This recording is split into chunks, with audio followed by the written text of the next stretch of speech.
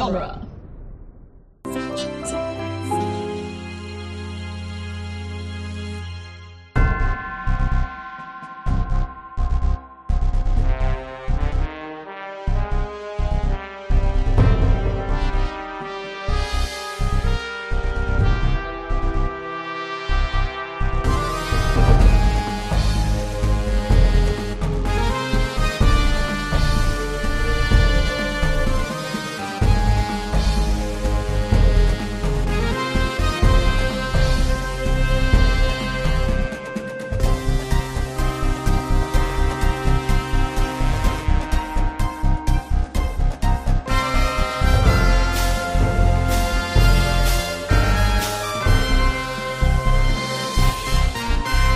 Franchisography, the podcast that digs deep into the entire filmographies of Hollywood's biggest film franchises. I am Scott Corelli. I'm Nick Jimenez.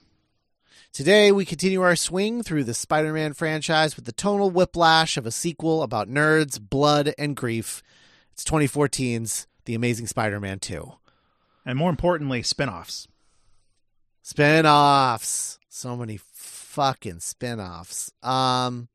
Yeah, I want to dig deep on that a little bit. Maybe on the other side of our episode we're about the Patreon thing we're about to air for sure. Yeah. So okay. Amazing Spider-Man 2 came out in 2014. That's the same summer as Winter Soldier, right? Yeah, Winter Soldier came out in like April. Right. Guardians of the Galaxy, August. And then you got this in the middle, just disappointing everybody. Yeah. It felt like Spider-Man was done. It felt like it did. It was over. Yeah. It really does go to show, like, oh yeah, there really was only one thing they could do at this point, which was loan the character out to Marvel Studios. For sure. Because yikes. And it worked out better than probably even they could have hoped, you know? Yeah.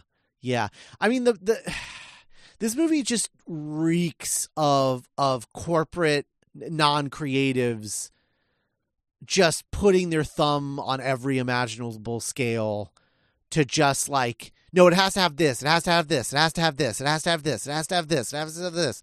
And not knowing what the fuck they're talking about. And, you know, the screenwriters and Mark Webb just being like, well, fuck, I don't know. Whatever, I guess. Hope we all have fun. And to say nothing of like Andrew Garfield and Emma Stone and Dane DeHaan and Sally Field and everyone in this movie. Just like, what are we even doing here? Like, what is this? What is this? We're artists. Like, we need something to cling on to. And like, this is being rejiggered and changed like as we are filming. Yeah. And poor Shailene Woodley. Yeah. We never got to see same year as Divergent. Oh, wow. Wait. And also Fault in Our Stars? Oh, wow. So this is like a big year for her and they just cut her out of this movie. Yeah. Maybe the biggest Wild. Year. Crazy. I mean, like, wow. I think we both were kind of at peace with cutting MJ from this in 2021. Yeah, I guess so. But I mean, like, I was excited for a love triangle. I got to be honest. For sure.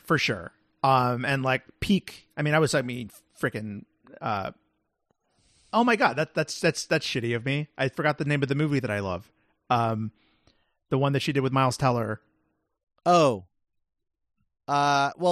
Spectacular Now. Spectacular Now. Yeah, of course. Yeah. I was like a big Shailene Woodley fan and was really looking forward to her playing MJ. And like, it's still, you know, if I ever like sneak into the Sony lot, I would like to see if they have any of that. Watch those dailies. Just to see out of curiosity. Like, I don't know. Yeah, like, for sure. I think, you know, you mentioned this in passing last week on the Amazing Spider-Man movie. You mentioned, because we were talking about the chemistry between Andrew Garfield and Emma Stone and how it differs from the chemistry of Tobey Maguire and Kirsten Dunst. And you mentioned in passing, like, comparing them to Seth Cohen and Summer Roberts from the OC. And I was just like, could you imagine a world where Josh Schwartz writes a Spider-Man movie for Mark Webb, I don't think my hype would have ever been higher. Forget about it. Yeah, it's like, did you wish really hard, you know? Yeah, I mean, Jesus Christ. I feel like he would have been the perfect writer to write exactly the movies that Mark Webb wanted to make. I still would love to see the Spider-Man movie that was like 100% a Mark Webb job. Yeah, like he was like really on board for, had control over the screenplay, like picked his writer, like the whole thing, like a melodramatic OC kind of teen soap opera with some comedy and some superhero action in there. You know? I'll even corporatize it, and I'll say they hire him before a script is written. And then he brings in the guys that wrote 500 Days of Summer and Spectacular Now and Fault in Our Stars. Oh my gosh, yeah. He brings in those guys. They do a first draft, get busy on other stuff, and then they bring in Josh Schwartz to do like a rewrite. Yeah, yeah. And you get a script that's like ampersand those guys and Josh Schwartz. No, totally. Because like to me still, I mean, I'm sure you'll hear me, but like everything Peter and Gwen in this movie like sings for me. And yes, on a micro level. I think on a macro level, I think we both agreed that it's like it's a little too wishy-washy, because this movie is all like I love you more than anything. I can't be with you. Just kidding. Let's get back together. Actually, we should break up. Yeah. Actually, let's get back together. Oh no, you're dead. That's for sure. That's what their romantic subplot in this movie is. Yeah, I can't remember if you said this about 3 or like taken 1-to-1. It works on a scene by scene basis because they're so good. But then, when you look at the whole, it's very like, oh, like where are we? What is this? You know? Right. So, I think to say the least, we have a lot of complicated feelings about this. I think this was the first Spider-Man movie that like Spider-Man 3, there was something about it that I still mostly liked, right? Having seen it the first time, to a point where like I wasn't ready to defend it against other people, but I was still like, I don't know, I have a good time, whatever. Like, fuck you haters. And then with Amazing Spider-Man, that was more of like, I'm trying to convince myself that I like it because I love Spider-Man so much. This was the first one where I was just like, fuck, what a missed opportunity this is. What the fuck is this goblin thing? What the hell did they do to Electro? What is Jamie Foxx doing? Who is this Nazi scientist guy in like 2 scenes? Dr. Kafka, yeah, what is all this shit about his blood? Why are they playing the Itsy Bitsy Spider in the score?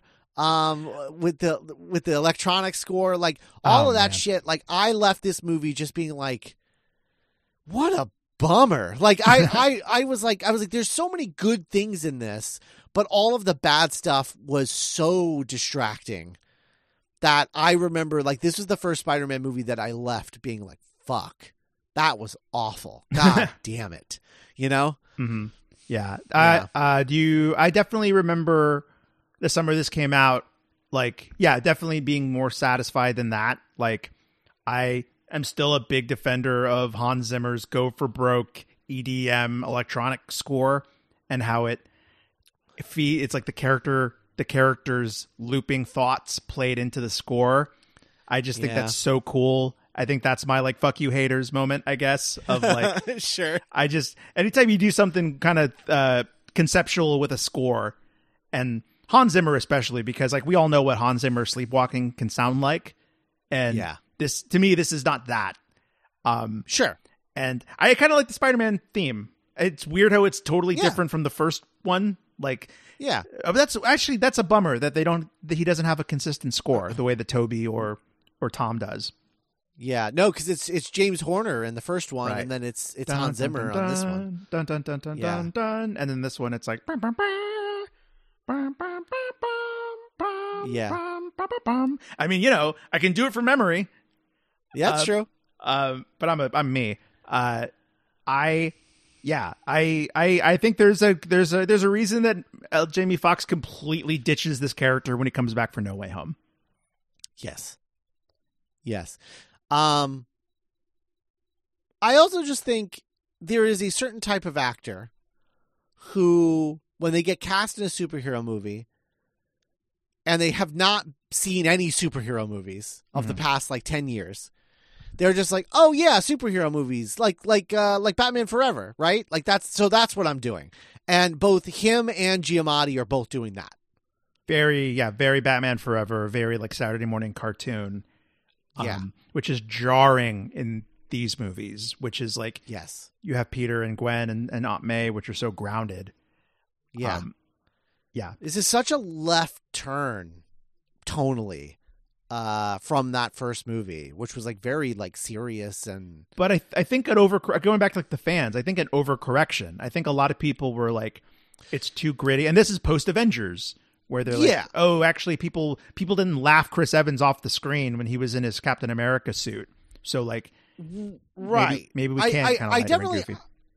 I think it's more complex than an overcorrection, because I think it is a correction, but the problem is that no one understands how to correct what they're correcting. Right. Yeah. So it's not that they're overcorrecting. It's just that they don't understand. I don't know. I guess colors and crazy, wacky characters. I guess that's what they want.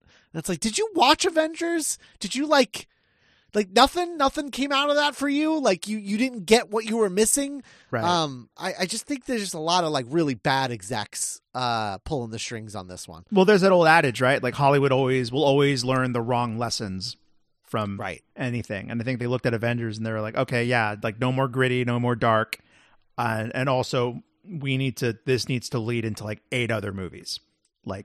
We have to compete with Marvel. We only have Spider-Man, so we need to create the Spider-Man cinematic universe. Right. And they're still trying. Yep. God love them.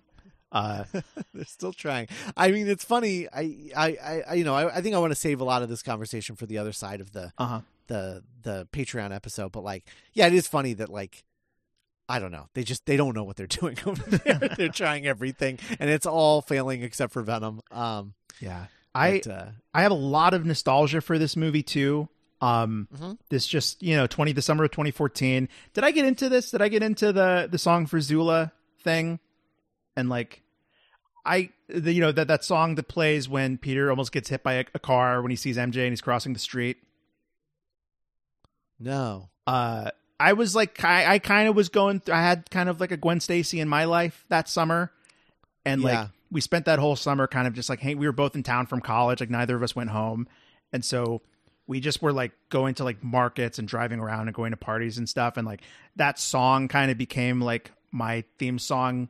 And when I saw the movie, I was whoa, it's the moments where cinema and life kind of had an eclipse for me.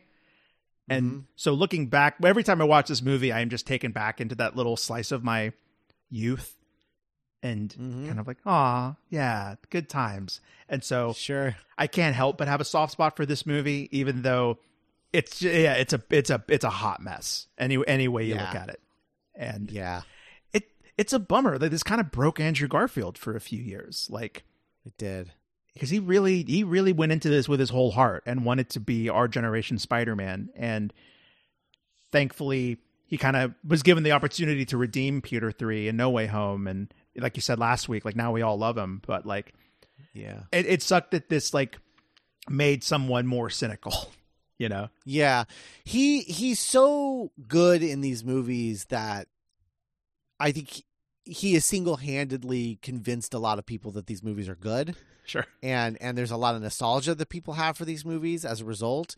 But it reminds me a lot of the Snyder people and how obsessed they are with Henry Cavill as Superman and Ben Affleck as Batman, because they're so good. Why would you recast them? Why would you change something that's working so well?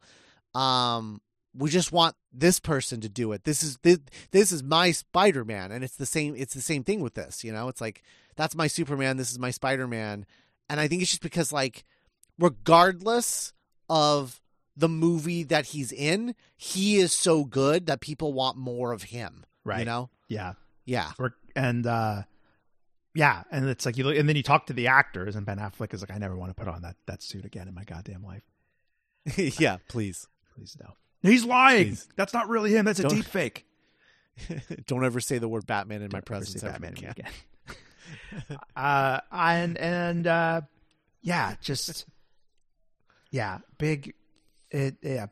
Some big swings, but big missed opportunities. But yeah, I guess the cool thing about No Way Home is it kind of just like validates everything. Mm-hmm. And so now it's like, it's okay that those movies happen because this happened too. Yeah. And like, right. They're all Spider-Man in a way. Right. Which is kind of, I don't know, it's pretty it's an act of humility, I think, that Tom Holland was this really popular dude. I mean, like, people were already really behind him, but instead of being like, I'm the ultimate Spider-Man, it was like, no, we're all Spider-Man equally. Yeah. Yeah, for sure. Yeah. Felicia Hardy. Well, all right. So let's talk about this hot mess. Yeah. Enjoy 2021. Nick and Scott talking about Amazing Spider-Man 2. Just as a reminder, this is prior to the release of No Way Home. So if we're like guessing about like what's in No Way Home, please forgive our wrong guesses. Yeah, maybe you don't need to tell us in the Discord that we were wrong 2 years ago. Yeah, that'd be fun. If you could not, or worse, leave an iTunes review telling us we were wrong about our No Way Home theory. These idiots didn't even watch this movie. No, it hadn't come out yet. Relax. Anyway, yeah. So enjoy that conversation, and we'll be back on the other side.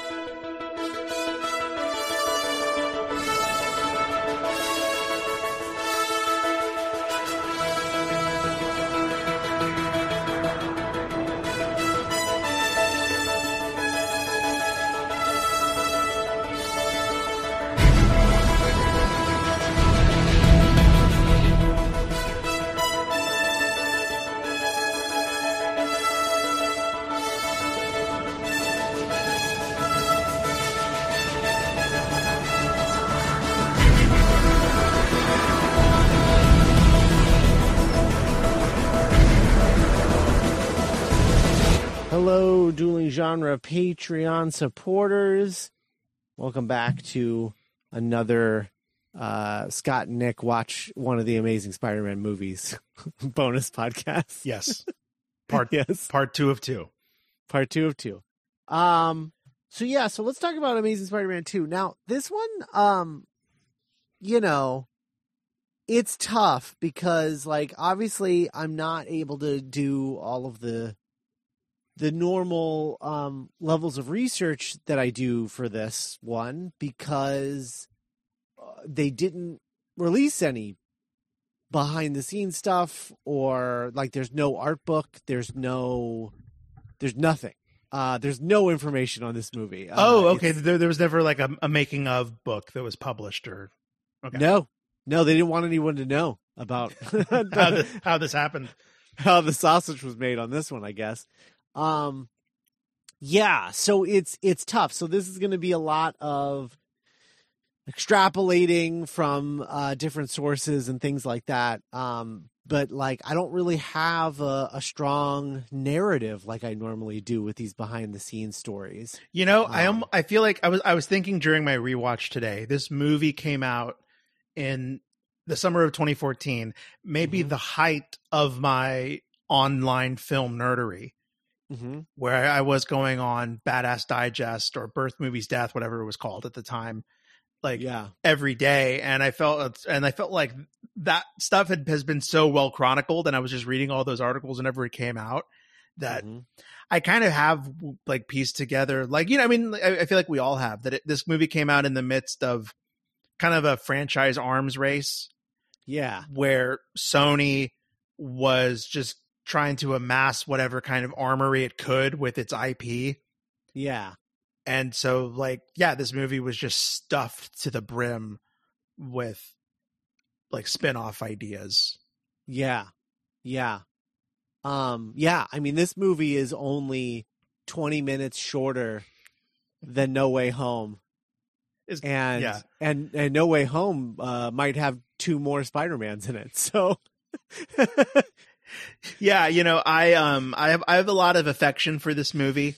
It's kind of a comfort movie for me, but I also watch it like once every 5 years or something. And so twice. Yeah, the cycle. Yeah. So I'm always like, so today I was sitting down to watch it, kind of like one, I guess, and I was like, I remember a lot of this being fun. I'm a defender of this movie. I bet I'm gonna have a really good time. And then I remember that there's like 45 solid minutes of this that are just like a chore to get through. Yeah. Where you're like, what am I? Yeah. I don't know. I just don't know what they were thinking with all of the father stuff. And the fact that like Peter's mom goes too, and it's like, but what is she why are you dragging her along? Like, so what does she have to do with any of this? I took like light notes during my rewatch today. And one of my first notes, Mary's first line is her being interrupted. Great. Like her first scene, or maybe her only scene, is like, now he likes to sleep with a nightlight, and Peter's, shut up, we gotta go, come on. And like, cool. Great. Just her saying goodbye to her son. And you're right, like it's so, it just feels so hacky to me. Yes. And the message from Krypton that we get of like the dad working in a lab. Yes. And like, it would have been I'm not easy. A bad guy. My history, forgive me for what I've done, splicing animals. But like, it would have been so easy and cool for it to be like a husband-wife science team. Yeah. Well, you know what he's talking about when he says that, right? It's not the animal splicing thing. It's what the third film was going to be, which was apparently going to be the ultimate version, like the Ultimate Comics version of Venom, the Venom storyline, and the symbiote and everything, about how it heals things. But it was going to be like some Pet Cemetery shit where he was going to use the symbiote to bring Gwen back to life. Oh. But she was going to become Carnage. Whoa. Oh, yeah. Man. That's what the third one was going to be. But he was also going to, I think he was also going to bring back her dad. And like, but he was going to be bad. So like, it was going to be like this weird, like, we're going to redo the symbiote stuff without Eddie Brock and like do this. And maybe Eddie Brock would have been in it, but like not be Venom. I don't know, but who knows? I mean, that feels so like this series because it is a mixture of like totally weird out of left field stuff and like weirdly sticking to the Raimi trilogy. Of like introducing Venom in the third movie. Yeah. It was, I'd heard that was what it was going to be because, notably when she signed on for this movie as Gwen Stacy, Emma Stone signed on for this and a second sequel. But then she dies in this one. So it's like, well, wait, why? Why did you sign on for another one? And yeah, I guess that was what the plan was. So. Or they were just going to have, she was going to have like a Dennis Leary type Force Ghost cameos. God, I would hope that it would have been more than that. But yeah, I mean, because she's Gwen Stacy's Carnage in the Ultimate Comics. Yeah, like it happens the same way. I think she dies, and then the Thing. The symbiote, the cancer curing symbiote, brings her back to life as like this lifeless evil husk, and that's the Carnage. I definitely remember.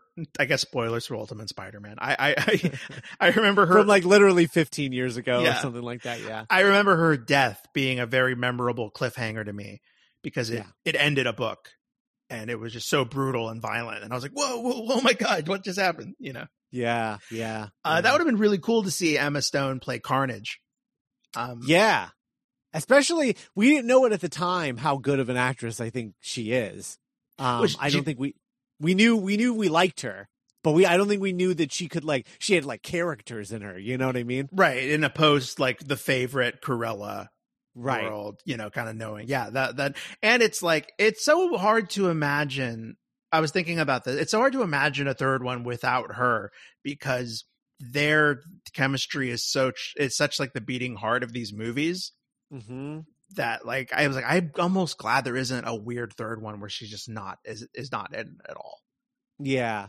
Well, I mean that brings up the next thing that I literally spent the majority of my research time trying to find answers. I want to know what these Shailene Woodley scenes are. Oh my gosh. That they literally shot at like where Shailene Woodley plays Mary Jane. You can see pictures online, just Shailene Woodley, Mary Jane, and you'll get a ton of photos of like her and Andrew Garfield and her and Emma Stone like shooting scenes together, and her entire character was taken out of the movie. As far as I can tell, it seems that she was kind of a runner in the movie, where she had like a handful of scenes, not many more than Aunt May does, but she was going to have an additional storyline where she's a waitress and is working at her diner that she works at when the electricity goes down and everyone panics, and it's like she's in the restaurant, Aunt May's in the hospital, and like then those random guys that we don't know about are running the airport, you know. Oh man, that was great. When we had like when we spent a full like 10 seconds, I'm like, we did it, and like everyone's like hugging and jumping up and down. It's like, all right, let's get back to work. Let's land those jets. And I'm like, okay, cool. Sure, yeah. New York City, I guess, you know. Yeah. That's really cool. I mean, oh my gosh. I mean, you know, I remember 2014 Nick learning that like Shailene Woodley is playing Mary Jane Watson, and like whoa, and like that is one of the like if I ever get a chance to like be on the other side of like the studio wall, so to speak, I'm like, hey, does anybody have those Shailene Woodley, Mary Jane Watson dailies? Because like I'm curious. Yeah. I'm absolutely curious. I want to know what her vibe is as Mary Jane. I like it in the spy photos that you can find, like where she's got her little motorbike with the helmet, and it's like just right out of the comics with the motorbike. Like I think it's fun. Yeah, like it's a version of MJ that like comic readers like love a lot, but I don't think has had a chance to be in a lot of the film and cartoon adaptations of her. Yeah. Even like MJ as kind of like her own character. Yeah. But something I thought something I never thought of before, but you know, the cold open, it starts with the parents. The mother's name is Mary. Mm-hmm.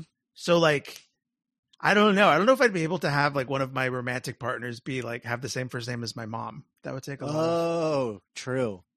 Yeah. Well, it's fine. She's dead and he barely remembers her, so it's right, because wasn't a very important part of his life. You'd think. Right. Shut up. Let's go. Come on, we're gonna go. What am I? What's my job? Because she's in enough, she's aware enough to like she's not surprised by any of it, like in the jet, and you know, she seems like she's pretty well indoctrinated, I guess. I don't know if that's the right word, into you know, whatever Richard's been doing. Yeah. What do you think about that opening?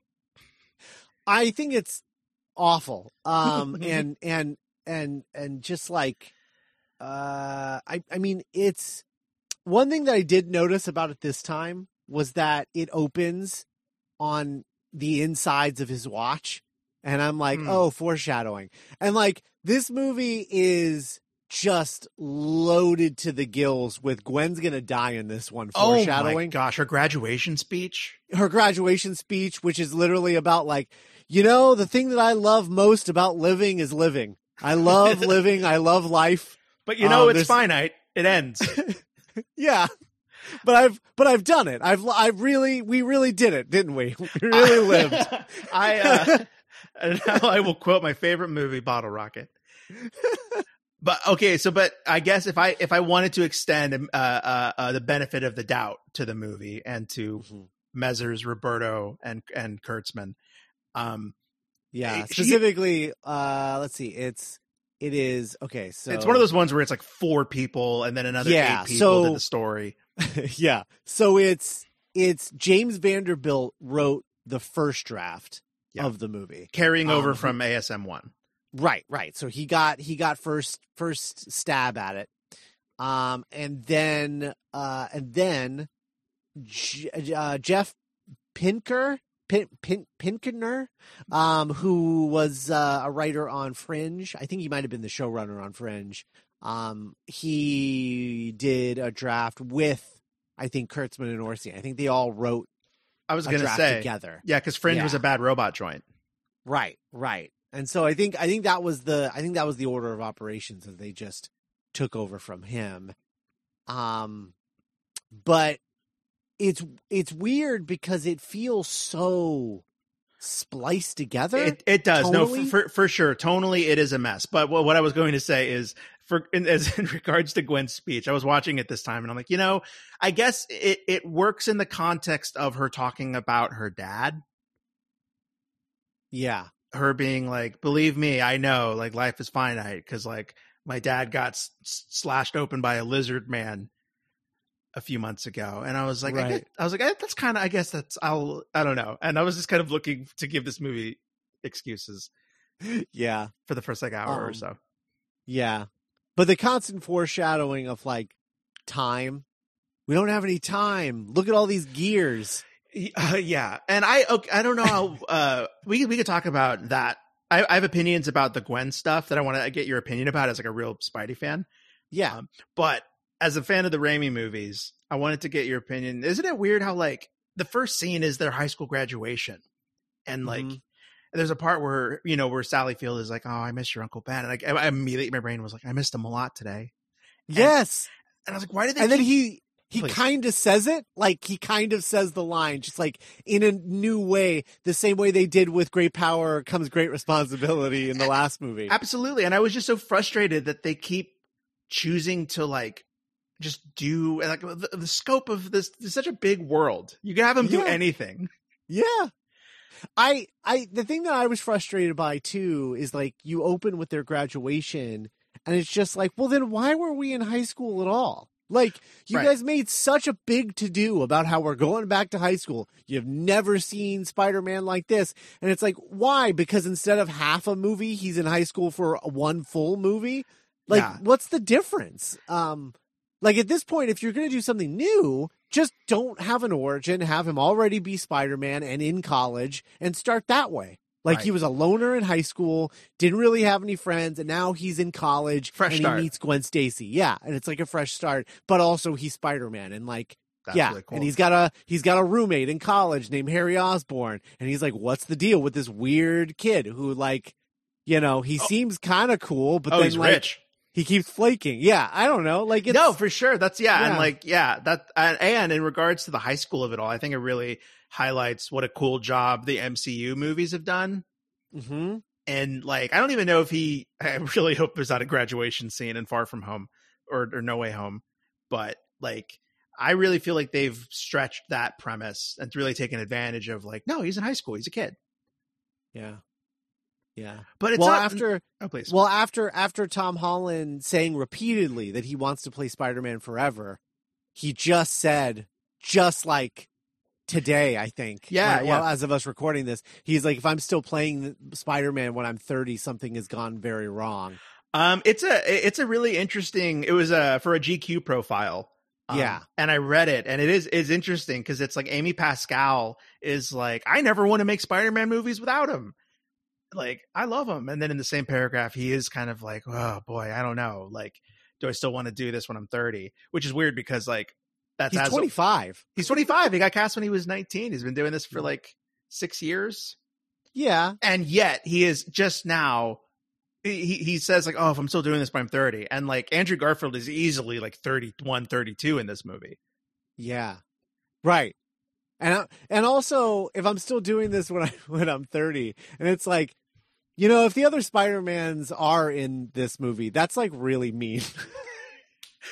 Well, okay, so I thought that Imagine playing Spider-Man again when you're over 30. But that's why I did the math of like, but has he been doing this for significantly longer than the other two?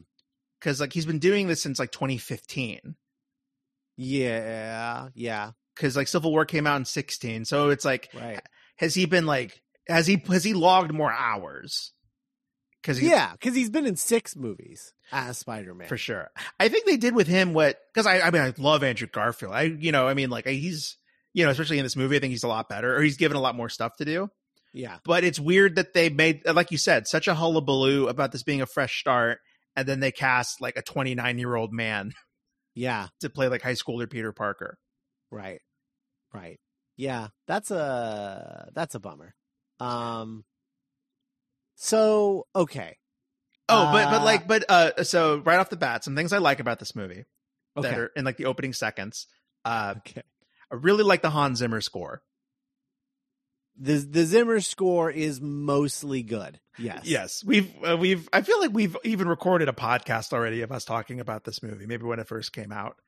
Maybe. But I like the techno electro stuff just because I like it when scores go and do weird concept stuff. Okay. But it is stupid sometimes, objectively, I think.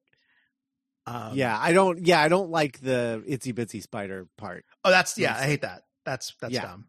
The rest of it is fine. But, and I think this is my favorite Spidey suit. Okay. Just like for something about personal preference. I like the fabric. I like that you can see the folds on his back when he's swinging. I do like that. Yeah. I just think that, I think that it's successful when it's in like it's certain times but it's not consistent. It's like the colors shift like tint a lot, where like, in at the beginning of the movie, it's like bright red and bright blue. And then like at the end of the movie, it's like dark navy and like kind of like bright red. And it's like, it doesn't, the electro fight in general. I mean, it looks like, I remember thinking, wow, this looks like a video game, but then I'm like, that's not even true because the video game Spider-Man looks way better than this. True. Yeah. I don't know. I get what people like about the suit and I don't dislike the suit, but I have yet to get the perfect Spider-Man suit in a Spider-Man movie for me. Do you have a there's closest? Still things what's that? Do you have like a closest suit? Like a suit that's like, oh, that's almost right. Honestly, the closest one that I can think of is the one that Tom Holland wore on set in Civil War that they painted over in CGI. Oh, damn. Okay, I'll have to look that up. Yeah. That's probably the closest I've ever seen to be like, oh my God, it's a Spider-Man suit. Also, what's cool about, and this is kind of just throughout the movie because there's a lot of moments, but like, I feel like they give Garfield has the most opportunity to act in his suit. Like he gets a lot of moments where his physical acting inside of the suit and you can tell that it's him. And it's unfortunate because I feel like Tom Holland is always wearing like just a green screen suit. Yes. Yeah. No, there's a lot of him as Spider-Man in this that I really, really love a lot. And his Peter is good in this because they're not trying to make him like a nerd that no girl would ever want to date. Yeah, I was thinking about that because there's a moment in The Graduation where Peter Parker, again, the nerdiest, most like dorky kid in school, skateboards late onto his high school graduation and like kisses the beautiful valedictorian who just gave an amazing speech. What's the character's what is his name in Community? The Mitch Starburns? No, not Starburns. The character that they had like toward the end of the show, the creator of Arrested Development played him. Oh yeah, Mitch Hurwitz's character. Yeah, where he was just like, hey, he had like a pop collar. Hey, yeah, the fucking coolest guy ever. Yeah, that's what his vibe is in that scene. You find out in this movie that his childhood best friend was like a billionaire. Right. Yeah. Which I don't like any of that. I don't like any of that retconning. They would have done themselves so many favors if there had just been passing references to Harry being in Switzerland in the first one. Yep.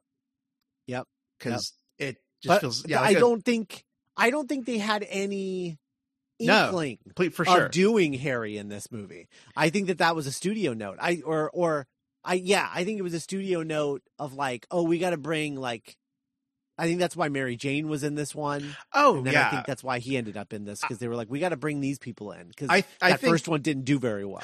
Absolutely. I think most of this movie is like a reaction to the first one, and like Mark Webb endured however many meetings after the first one about like, the suit needs to be different. It needs to be funnier. We have to include all these spin-off ideas. It has to do this. It has to do that. Yeah. And like, so I don't even know like what Webb's vision of the second one was, if there even ever was one. I don't know. I do know that I know that he was not going to come back for another one, and that third one was not something he was super interested in doing. Sure. Even though it was what Orci and Kurtzman wanted. But the idea, I think, was going to be that he was going to... So, like, I did get confirmation that those Drew Goddard Sinister Six movies, there was going to be 2 of them, and they were specifically, like, going to be the Amazing Spider-Man 4 and 5. Like, that was... okay.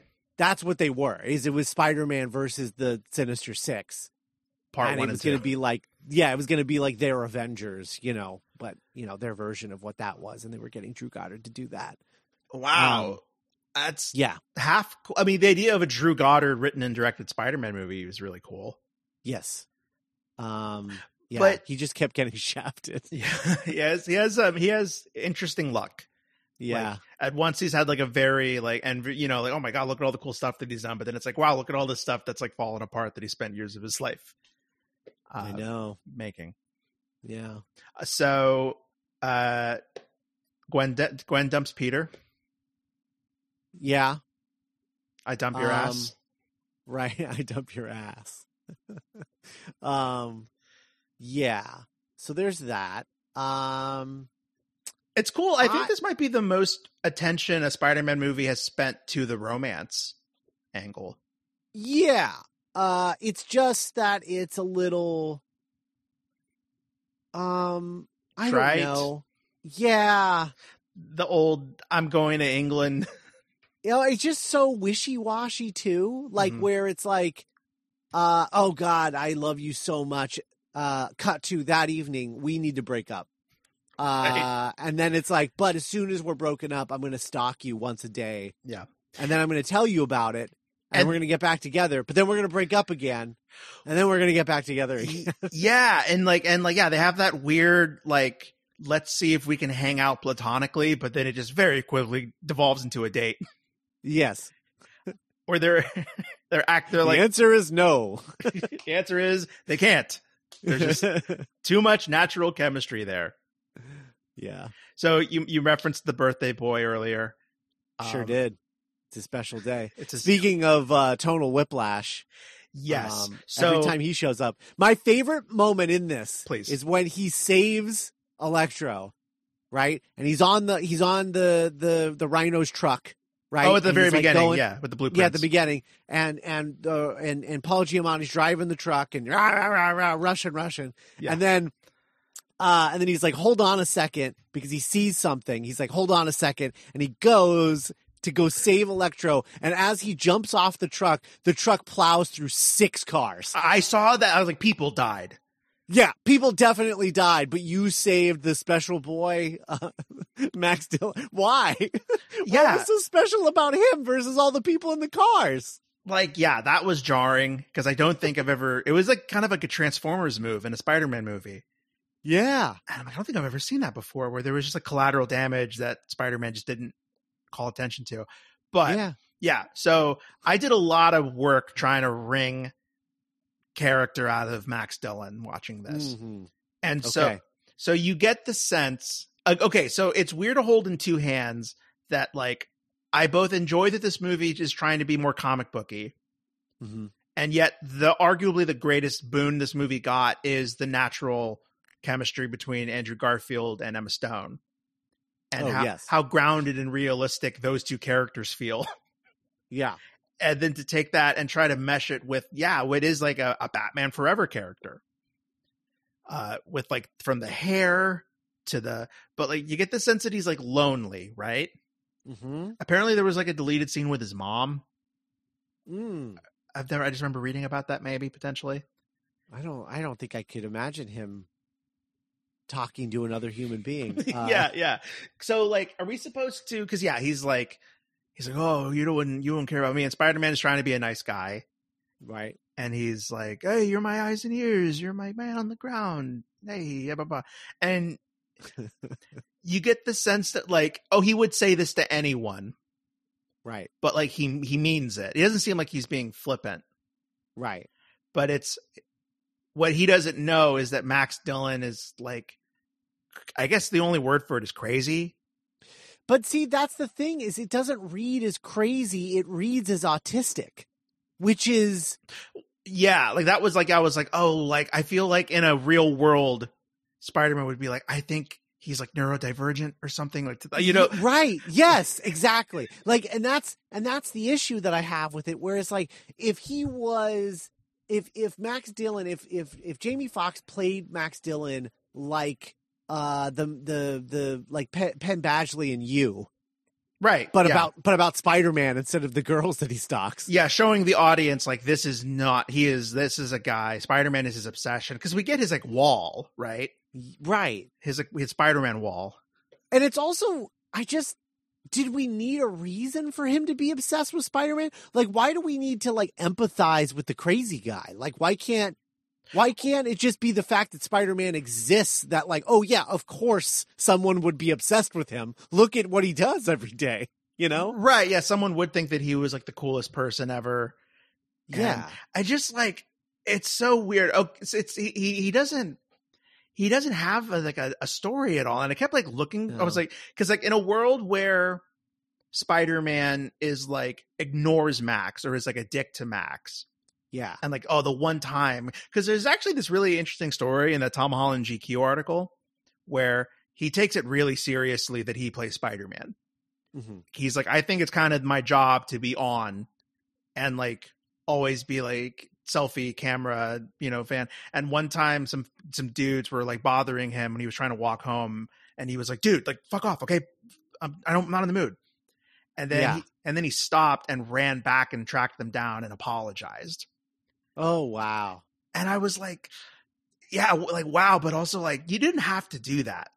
No, like, you should be allowed to live like, your life. To live your, and you don't always have to be like on for every single human. That's not sustainable. And I kind of thought of that moment with Spider-Man and Max, mm-hmm. where it's like, it's not like, what was Spider-Man? What was Spider-Man supposed to learn from this relationship with Max? Like what is the movie saying about Max being obsessed with Spider-Man and Spider-Man being nice to Max?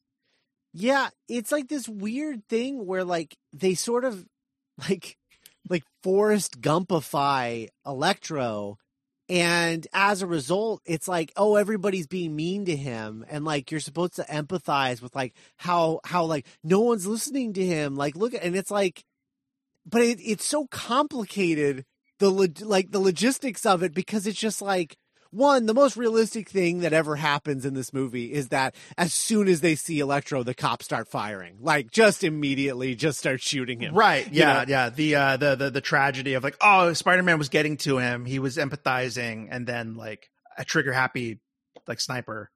Right. Right. But then it's like, right. But then it's just. No, but like his fixation on his birthday. Yeah. And then the like BJ Novak is mean to him. Remember when he's trying to just call like tech support and get them to turn off the electrical grid so he can climb up it safely, and they just won't do it. Mm-hmm. Yeah. Yeah. I don't know. But yeah, it's his character is like a tonal mess where. Yeah. How much are we supposed to empathize with this like very broad cartoonish character, right, in this so far not a broad or cartoonish at all world? Yeah, and it's also weird because it's like I you know, on a dime, like basically like once he's in custody, right? He's there like a switch flips, and he's suddenly Stefan or Kel, and is just like full blown Jamie Foxx, and isn't like a dork anymore. You know? Oh yeah. Like once he goes to, oh, by the way, Ravenscroft, is that the same location from the Venom movies? Because they look very similar. I don't know. Just like the shot they used, it like looked like the Venom shot. Yeah, that's true. Very stoned. But no, you're right. Yeah, he's basically a different person in that scene. Yeah, where what changed him? Like, was it just the Times Square encounter? Like, yeah, right. What I've never Spider-Man. And he gets his little costume that he wears in one scene. That was that Harry, I guess, found for him. Yeah. I don't think I've ever noticed this before, but I think a common problem when superhero movies have multiple villains is one of the villains always devolves into a henchman, basically. Yep. Like happened to Bane. Yep. Happened to Electro. Happened to Bane again. Yep. We'll see what happens with Spider-Man No Way Home. Yeah. I mean, I'm assuming that everyone but Doc Ock and Green Goblin are going to be henchmen, essentially. Sure. I have a question I wanted to ask you. Because I guess like it's still on topic of Electro. We want to just like cover Electro. So we got a glimpse of him in the trailer. Mm-hmm. Like we said, okay, so he from that glimpse of him in the trailer, he seemed very down to earth. Yes. Compared to the Max Dillon we see in this movie. Yes. He seems much more just like Jamie Foxx. Yeah. Just like, I don't want to say generic because I think he's a good actor, but like generic Jamie Foxx. Right. Yeah. And he's whereas this, oh man, you know what I kept thinking of when he was like walking around his house talking to himself? I was like, is this an In Living Color sketch? Because that's what this feels like. It feels like a sketch character. And and which is why when he's suddenly in a very realistic world, we have to ask kind of uncomfortable questions we weren't planning on asking. Yes. About what this dude's situation is. Yeah. Because if you're watching like In Living Color sketch, you're not asking questions about like, wow, like, Kel from Good Burger seems kind of weird. Like, oh no, we're watching like a sketch. Right. So my question is like, this dude seems so different. Yes. That it's like, what if he's not specifically from this universe? Oh, like he's from a different same guy, different universe. Yeah. Where it's like, this is my deal. I'm yellow and I'm serious and I'm not like that dude. Right. I did not get my powers from electric eels, which okay, wait, please. Okay. I wrote a whole line down. And this is kind of skipping ahead. So, Harry Osborn is in charge of Oscorp, right? And it's that boardroom scene. Yeah. Where the guy's like, well, Mr. Osborn, we don't want to avoid any incidents. He's like, oh, you mean you don't want anyone turning New Yorkers into giant lizards? And then the guy says, quote, all the animal hybrid programs he was involved in, referring to Dr. Connors, have been shut down. Uh-huh. So the phrasing is all the animal hybrid programs, meaning there's multiple. Yeah. He was involved in. Right. Have been shut down. So that leaves wiggle room for other animal hybrids that he was not a part of. Oh, he was involved in the Scorpion program. That was a totally different. Just the lizards, strictly lizards. Sorry, I should have made that more clear. So there's just, I have to assume there's just a room in this Oscorp tower where there's just there's a rhino in a tank. Yeah. There's a vulture, a bunch of vultures in a tank. Yeah. Just wait. Turn these into robots. A bunch of octopuses. Yeah. Like, yeah. So that I forgot what made me bring up that line. Oh no, yeah, but just like the Oscorp, like what is Oscorp? Is that what it was? That what it was in the comics? Was it that gene biology related? I mean it's whatever they want it to be, I think mostly. Got it. So I guess that plays, I suppose, but it's different in a comic than in a movie. You're going to pick it apart more in a movie. Yeah. But but the Electro thing is like, but if he's not from the Andrew Garfield universe, that might mean Andrew Garfield isn't in this movie. And I don't know but the lizard's in it. That's another thing. So the lizard, you see him, and it very much looks like Dr. Smoothhead from Amazing Spider-Man. However, I believe that you're correct when you heard Dylan Baker. Oh, okay. So I think it's going to be a curveball where it's the Dylan Baker lizard. Oh, interesting. But I don't want him to look like that. Right. Yeah. So I'm torn. I want him in the lab coat. If he's not going to have the lab coat, what's the point of rebooting him with a long old snoot, a long old lizard snoot? Yeah.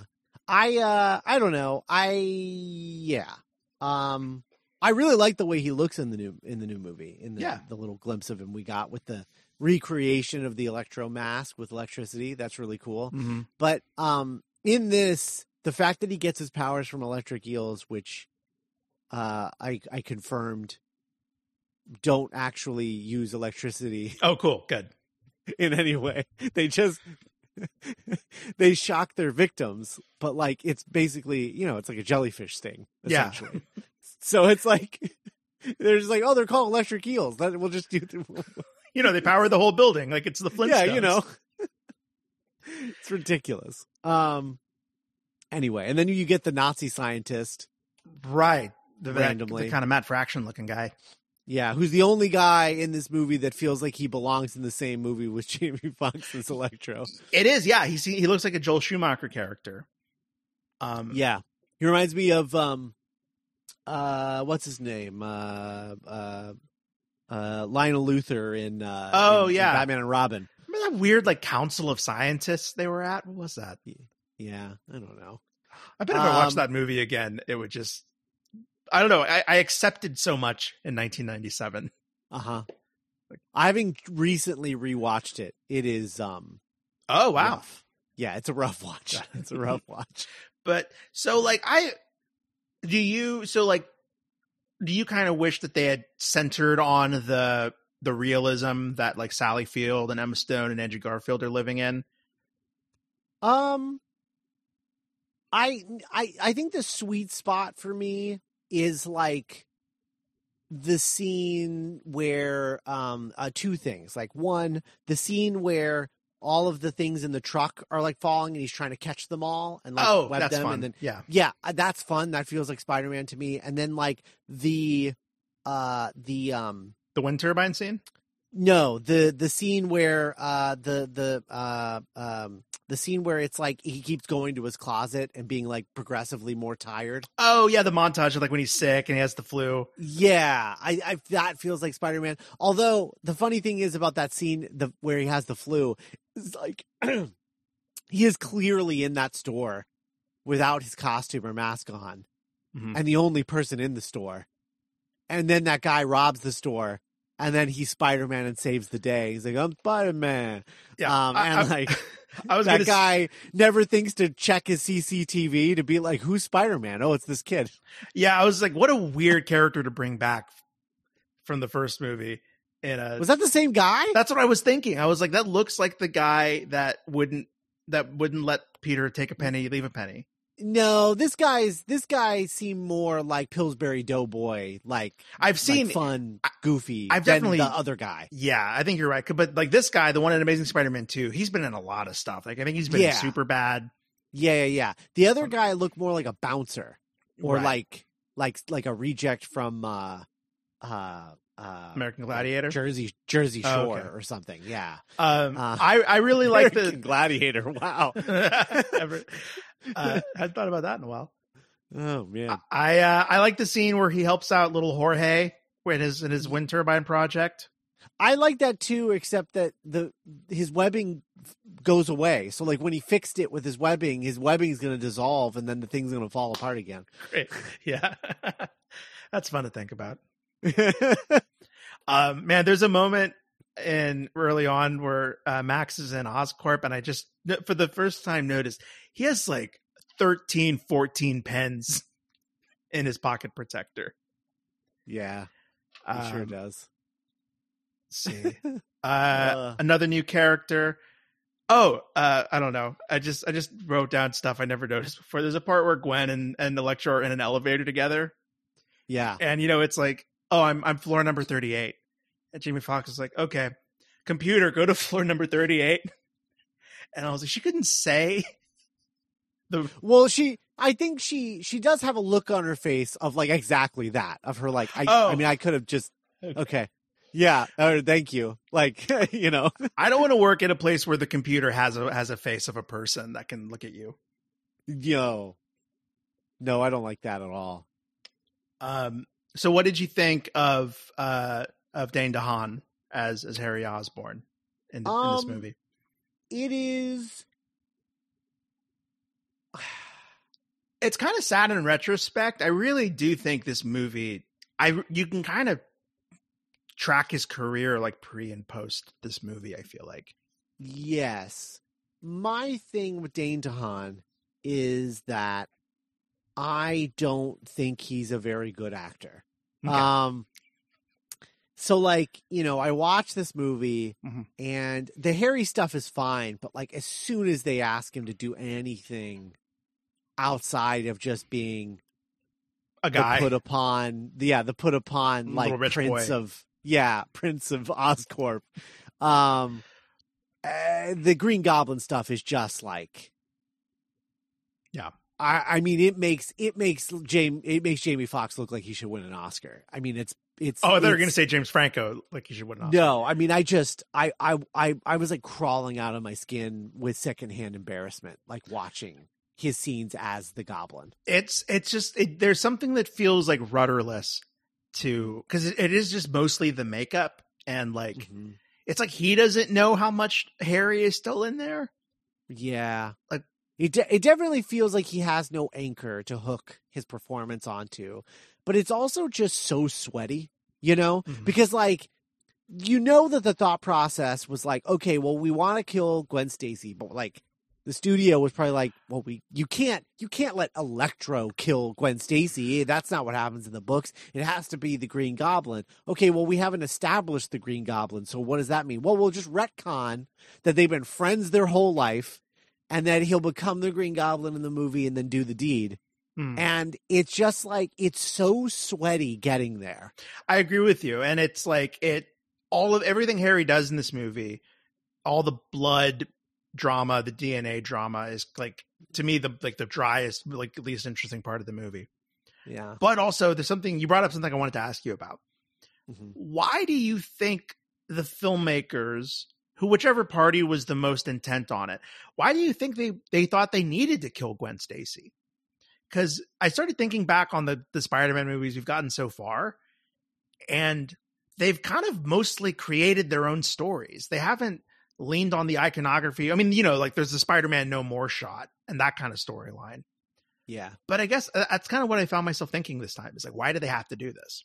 I'm sure part of it is I'm sure that Mark Webb is partially to blame in terms of like, I mean, like, look at when, well, you might not remember this because I forgot. I was the host of that show, not you. But like back when we were doing the original Spider-Man movie, one of the movies that was almost made was David Fincher was going to direct Spider-Man, but the reason it didn't happen was because he wanted to start with the death of Gwen Stacy. That's what he was like, it's the greatest comic story of all time. That's the one I want to direct. I want to direct the bridge and the death and the sadness and the grief and all of that. It's going to be amazing. And I'm David Fincher. And they're like, get the fuck out of here. We're not starting with the death of Gwen Stacy. But like, if I had to guess, it's that Mark Webb was like, I don't know if I'm going to do another one after this. So if I'm going to do a second one, I want to do the death of Gwen Stacy because it's the greatest comic book story, you know, of all time. Sure. It's, you know, it's not, dear readers, it is not, but a lot of people, a generation of people seem to think that it is. It reminds me kind of like Barbara Gordon and Killing Joke. Where it's this weird thing that we're like, well, we have to do this, and like without ever taking the step of like, well, why? Like, why? Right.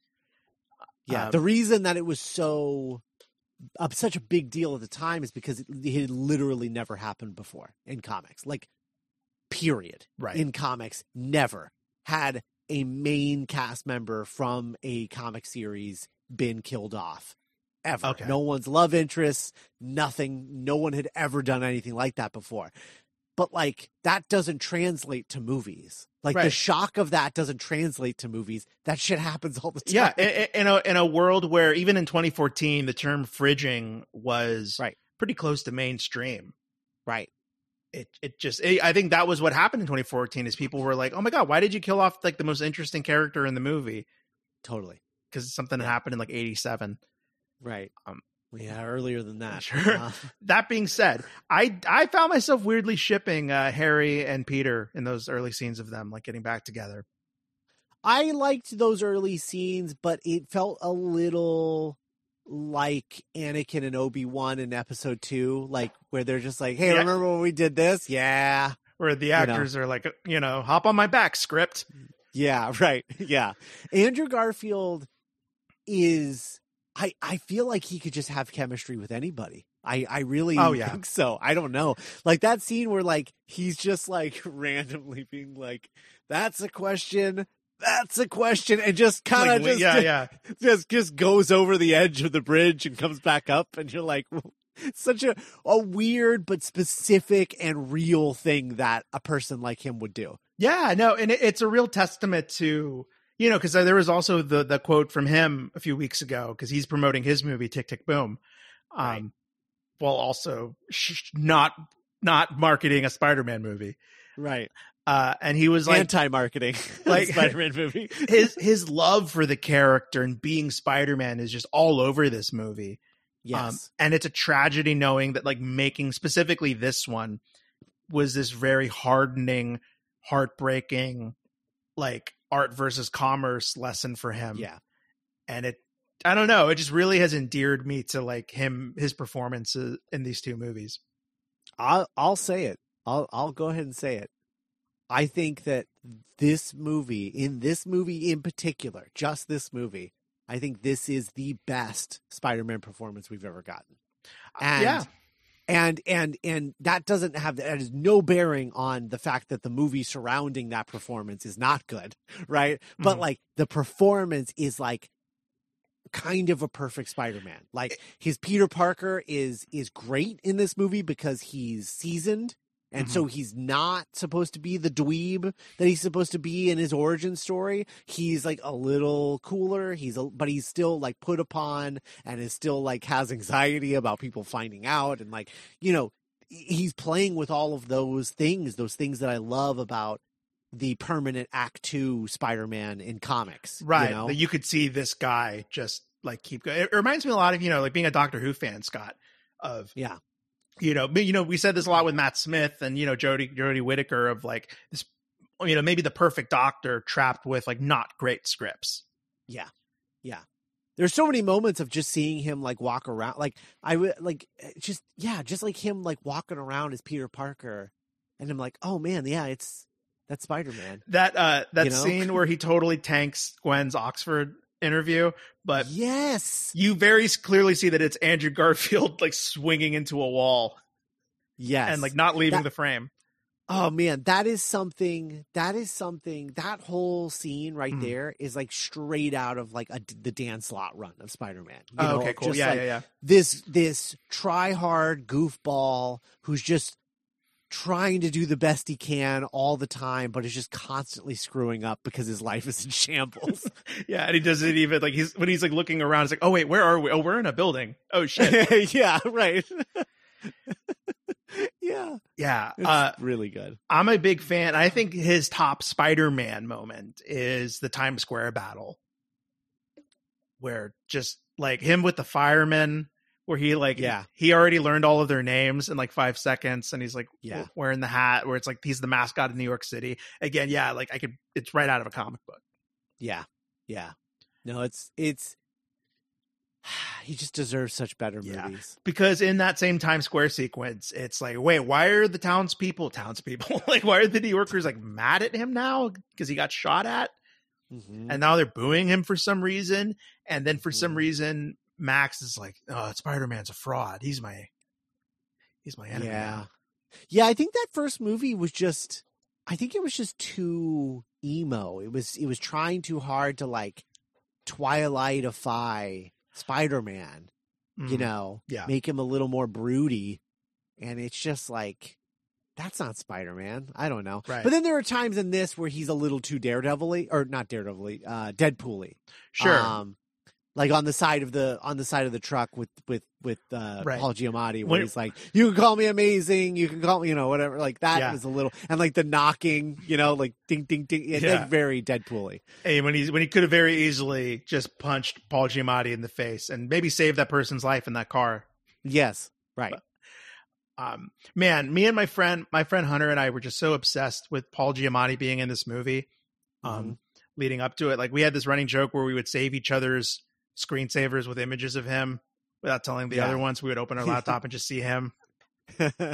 He's the other person in the movie who is in the same movie as Jamie Foxx and the Nazi scientist. Yeah, I was going to say, like, unfortunately, like watching it today, I'm like, God, this was weird and miscast. And why did he do this? Yes. It was extremely miscast. I don't know what they were thinking with that.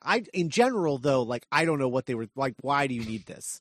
Like, why is this here? Yeah, it just felt like Yes is More. I think this feels like the most emblematic movie, maybe along with like The Mummy or Men in Black International, of like paint by numbers, like made by committee. Yeah.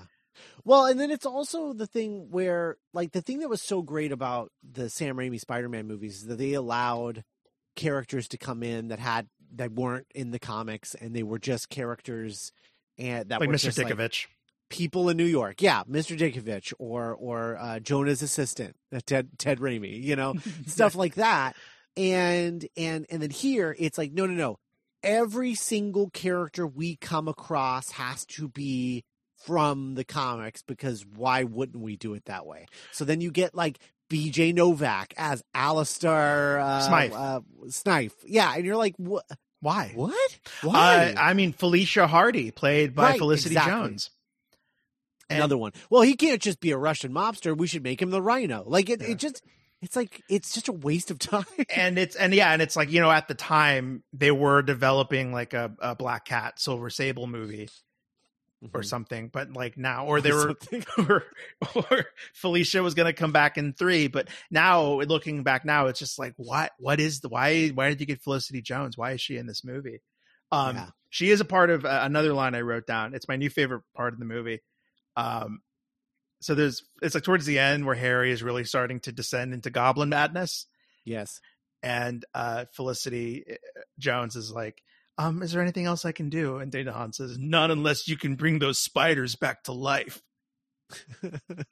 Oh my God. Remember in Spider-Man 3 when Harry's like, yeah, you can bring my father back. You can tell my father, bring him back from the dead. Yeah.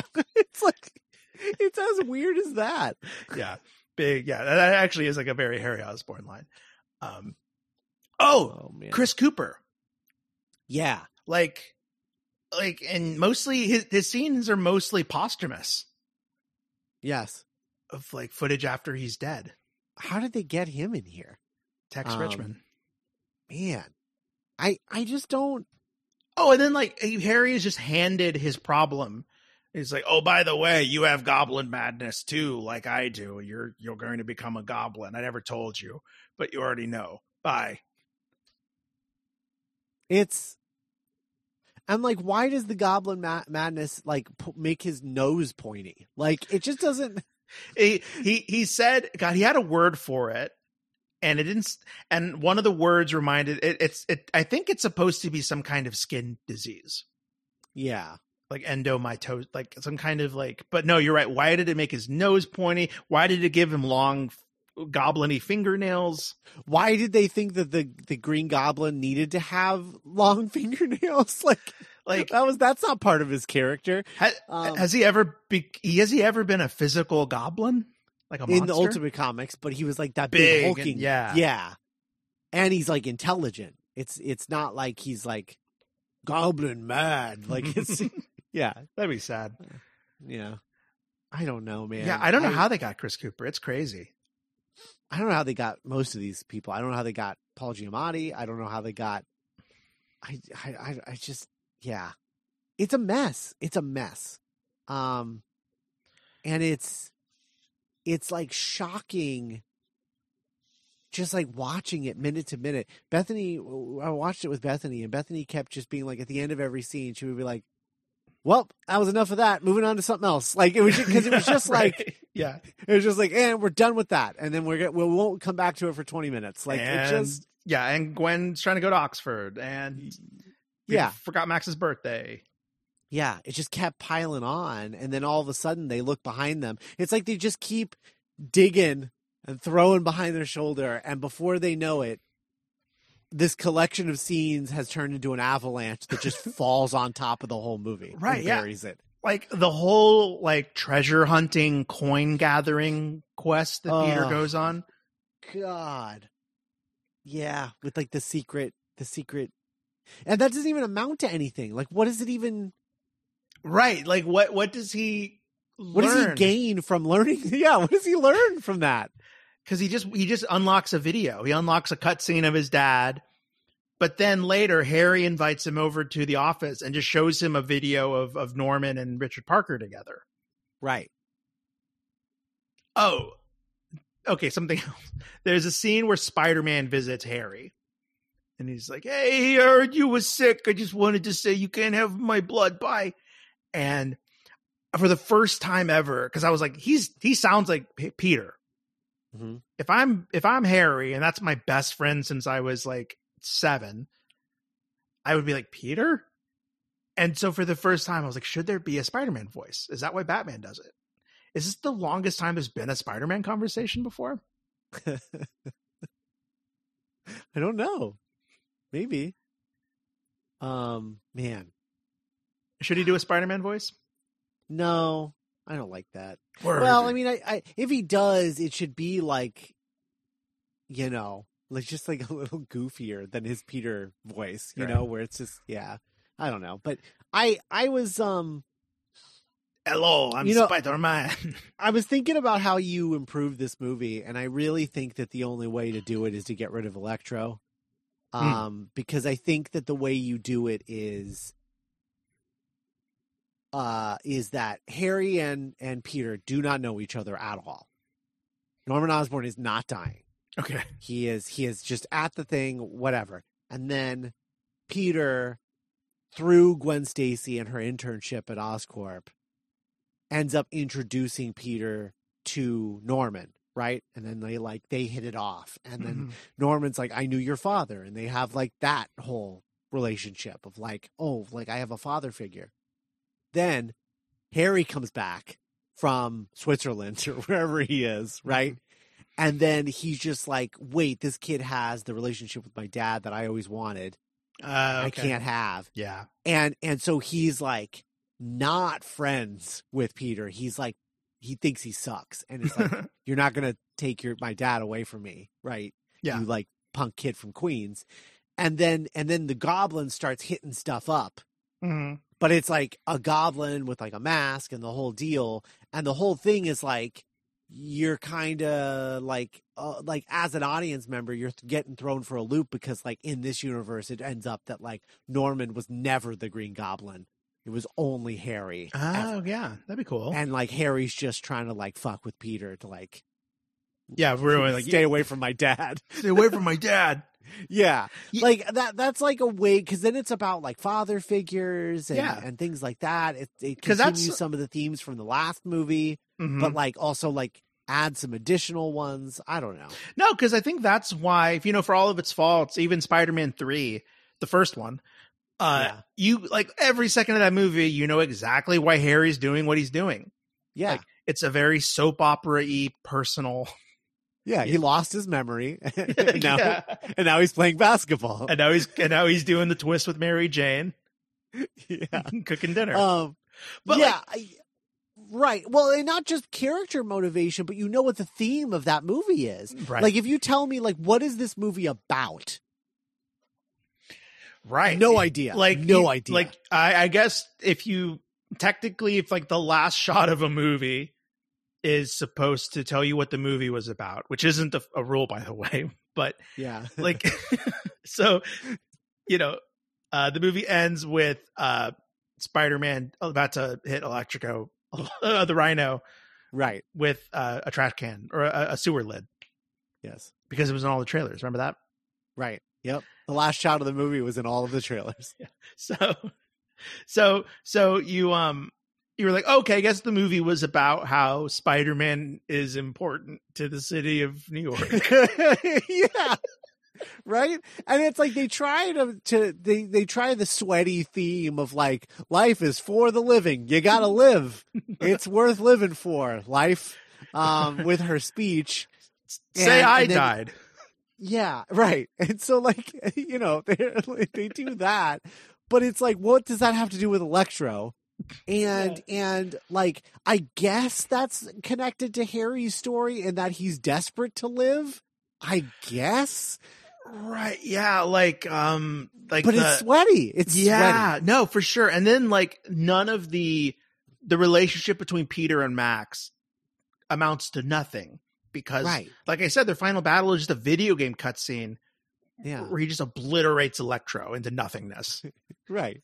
And then also is that theme that they're like very implicitly stating of like, there's not enough time. You got to live every moment. Like it's, the greatest moment.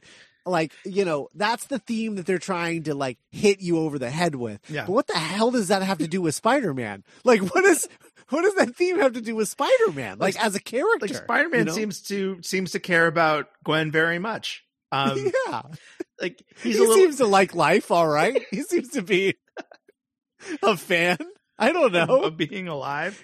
He seems to value life. And then again, like, how does Electro? I keep wanting to call him Electrico. How does he connect to any of this? Because he wants people to notice him and acknowledge that it's his birthday. Right. It's time for his birthday. Yeah. Oh, the part in Times Square where he's like, it's my birthday. Now I'm going to light the candles. I'm like, you're crazy. Because that was like 3 weeks ago. Yes. Yeah.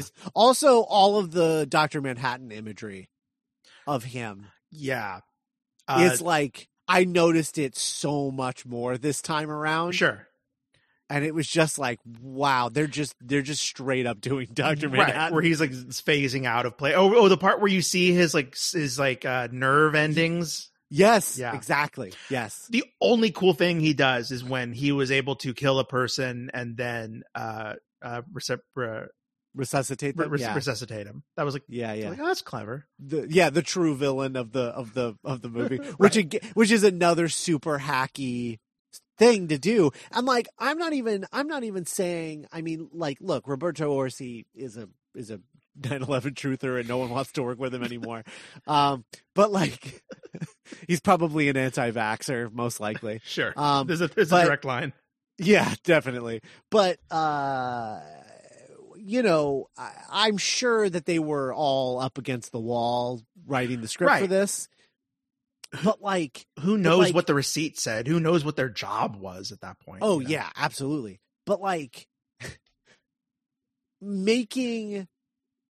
creating a more evil character than any of the bad guys in the movie just to make them more sympathetic by comparison is the laziest, hackiest shit. You know? It was all this snooty business guy's fault. Right. And even like, was there and I guess this goes back to like, if we had researched this, I guess, like on franchisography, like, why not bring back Irfan Khan? I don't know. I felt like they were setting him up to be somebody, but instead they split his role into that dude and then BJ Novak. Right. And like, why was who's in like 2 scenes and does nothing? It seems like his job is just to be mean to Max. Yeah, he's like a bully. Yeah. But it's my birthday. Like Max is such a dork that he gets bullied by George McFly. Hey, you nerd. Yeah. Knocks books out of his hands. Yeah, like all of that didn't need to be. Yeah. And again, like even that is just kind of like, oh, what's that? Kind of the easiest way to garner sympathy for a character. Give him like an office bully. An office bully. Yeah. Yeah. Oh, man. But yeah, it's interesting. I mean, I was just thinking what a different world we live in, because I can remember the summer of 2014 when this movie came out and being like, oh, wow, is Spider-Man done? I guess people don't care about Spider-Man anymore. And 2 years later, we would get a new one in another movie. Yeah. And now here we are in 2021, and he's arguably the most popular he's ever been as a character. Yeah. We're like everyone. This was not the last massive screw up of a comic book movie. We had Justice League yet to happen, but but this was memorably rough for sure. Yeah, I think in an age where you could argue like a bunch of movies are kind of trying to create a universe. Mm-hmm. This is kind of the most like naked, blatant attempt. Yeah. Like throwing whatever. There's like multiple Mary Jane scenes that they filmed and just cut out of the movie. Yeah. And then there's the gentleman. He comes back. I learned there is a subset of people who believe that the mysterious gentleman, Gustav Fiers, is the guy in the plane that fights Richard Parker at the beginning. He's too old. That was only... I feel like they think that he's older than he is, Peter Parker. But like... Okay. Because like Peter was like, what, in that flashback? What is he, like 10? 12? Oh, that's true. Yeah, he's not like a baby. Yeah, and then he's like, now he's like 18. Like this was like 6 years ago. He didn't age that much. Jesus. Yeah. But who's that guy working for? What is any of that? Right, because now Norman Osborn's dead. Right.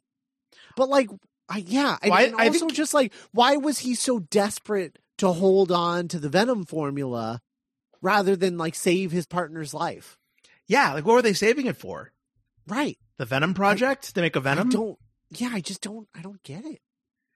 I don't know. And I don't know. It's lame. And they never got to it. So I guess it's kind of an empty criticism, but like, Vulture and Dr. Octopus aren't just different backpacks you can acquire. Right. Like, yeah. And this guy was just going to go and recruit people. Yeah. Like you look like you could be a good The Vulture. Yeah. Adrian Toomes, like it's cool to watch your villain like make themselves and like create their suit and their theme. Yeah, man. Yeah, like they were just gonna get Paul Dano or something and have him wear the Dr. Octopus backpack. Right. So stupid. He would have been a scientist at Oscorp. Ugh. Yeah. I don't know, man. It bums me out because like Andrew Garfield is so good in this. Right. Emma Stone is so good in this. Mm-hmm. And they're Sally just Field. Surrounded. Yeah, Sally Field is good in her Peter scenes. In her Peter scenes, yes. The hospital scene is that's a lot where she's just suddenly running the whole hospital. Like that one part's like, all right, hey, we're back online. Like everybody get to work, and they're like, shut up! Like you're just like you're a part-time nurse. I mean, she was literally like passing an exam. Oh, that's right. Yeah. Like I think she's like a nurse in training. She's not even a nurse. Did they even mention what she did for a living in the first movie? No, I don't think she worked because I think Ben. she started training to become a nurse after Uncle Ben died. Got it. I think. What did Uncle Ben do? I don't know. Probably. Have they ever? Probably an electrician again, like in the first one. Okay.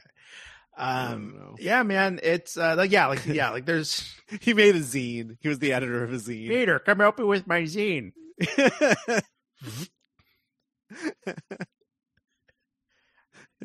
And it's just like that, but what is that guy who would always like do the things on like 2020 where he would like complain about stuff? Oh yeah, Andy Rooney. Yeah, it's like an Andy Rooney style like zine. Yeah, it's just like things I'm grumpy about. My Uncle Ben. The D train sucks now. I think sweet tea is a little too sweet, don't you? If you ask me, Peter, pass these out to the neighborhood. But charge them. Your nickel for each copy. But in any event, Amazing Spider-Man 2, not a perfect film. Not a perfect film. No, as it turns out. No, it is not. Yeah.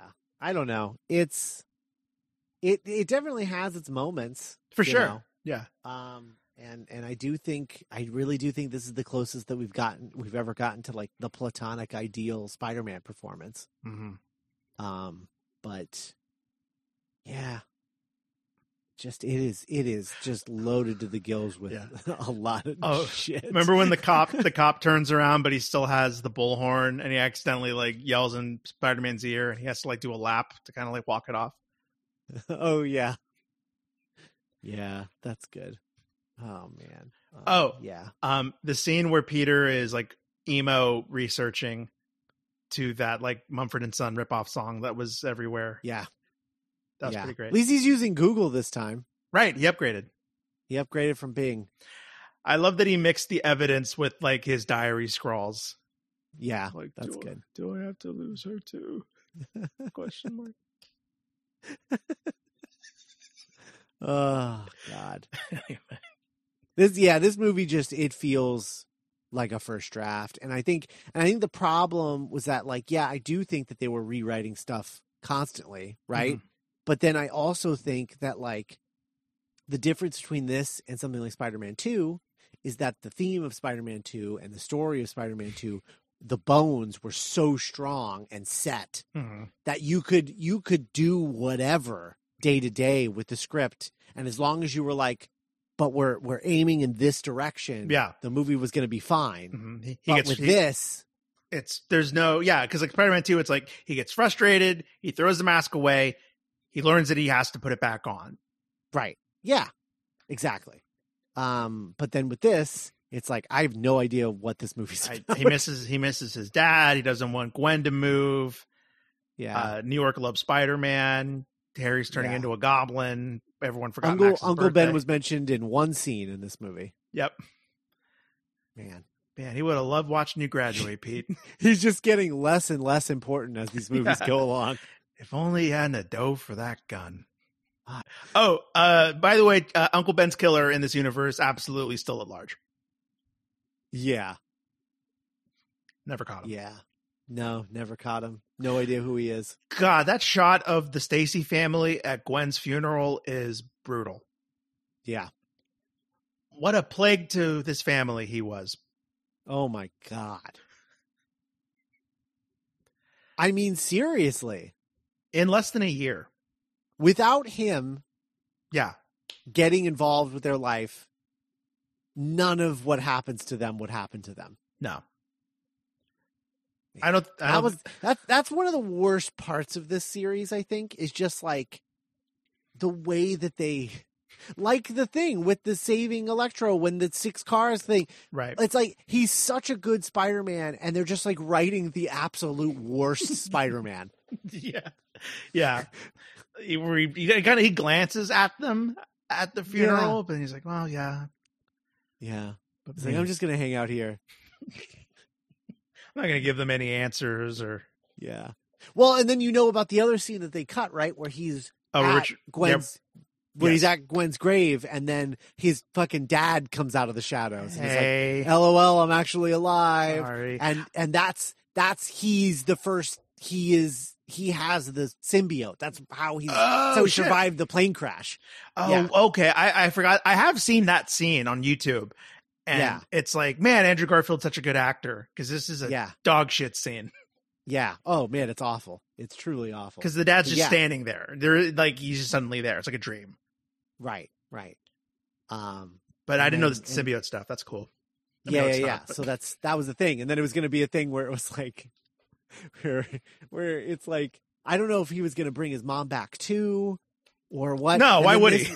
Yeah, because I think the whole situation was going to be like at the end of the trilogy, he was going to learn that like dead is with better. With great power comes great responsibility in terms of like his dad had the power to bring people back to life and like you shouldn't do that. So Great. And that's made me a better Spider-Man as a result.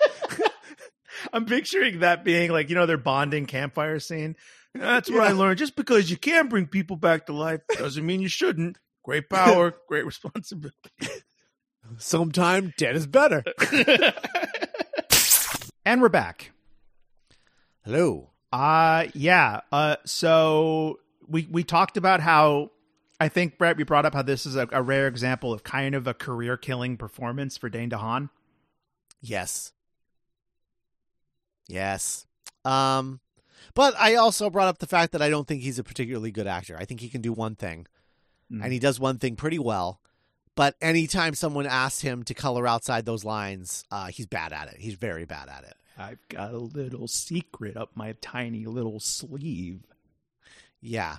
Like, he's fine as Harry. It's the Goblin thing, The Goblin is just so fucking embarrassing. I mean, like, how do you have all these heads in a room? Yeah. All these studio people, and the answer you come to is, let's just do a diluted, more boring version of our most iconic villain from like a decade ago. Yeah. I don't know. I don't know why that's. I mean, look, we brought this up. I mean, in the conversation that we just had from the conversation we just had in 2021. Podcasts are weird. But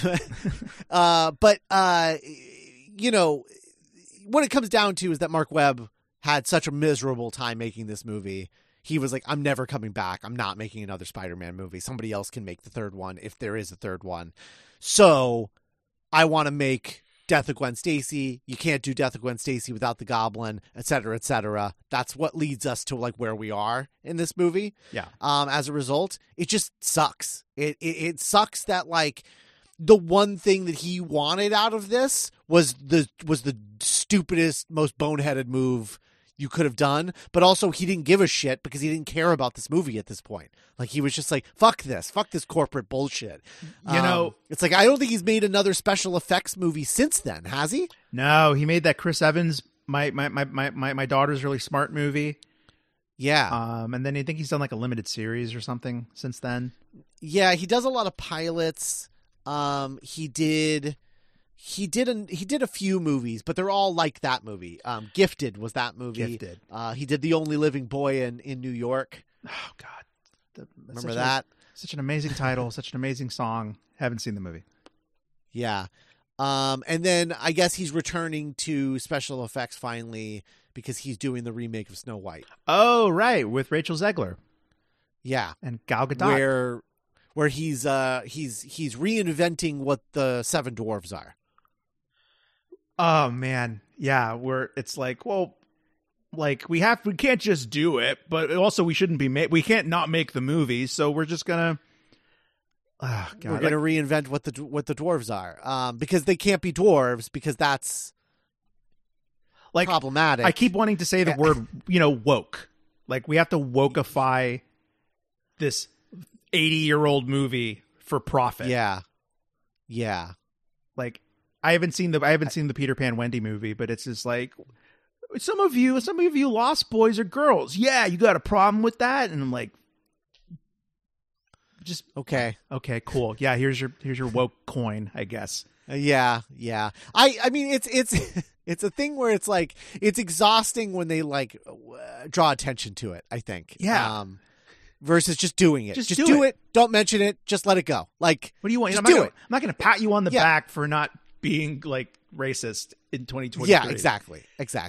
But yeah, I think they're turning the dwarves, instead of dwarves, they're making them like mythical creatures.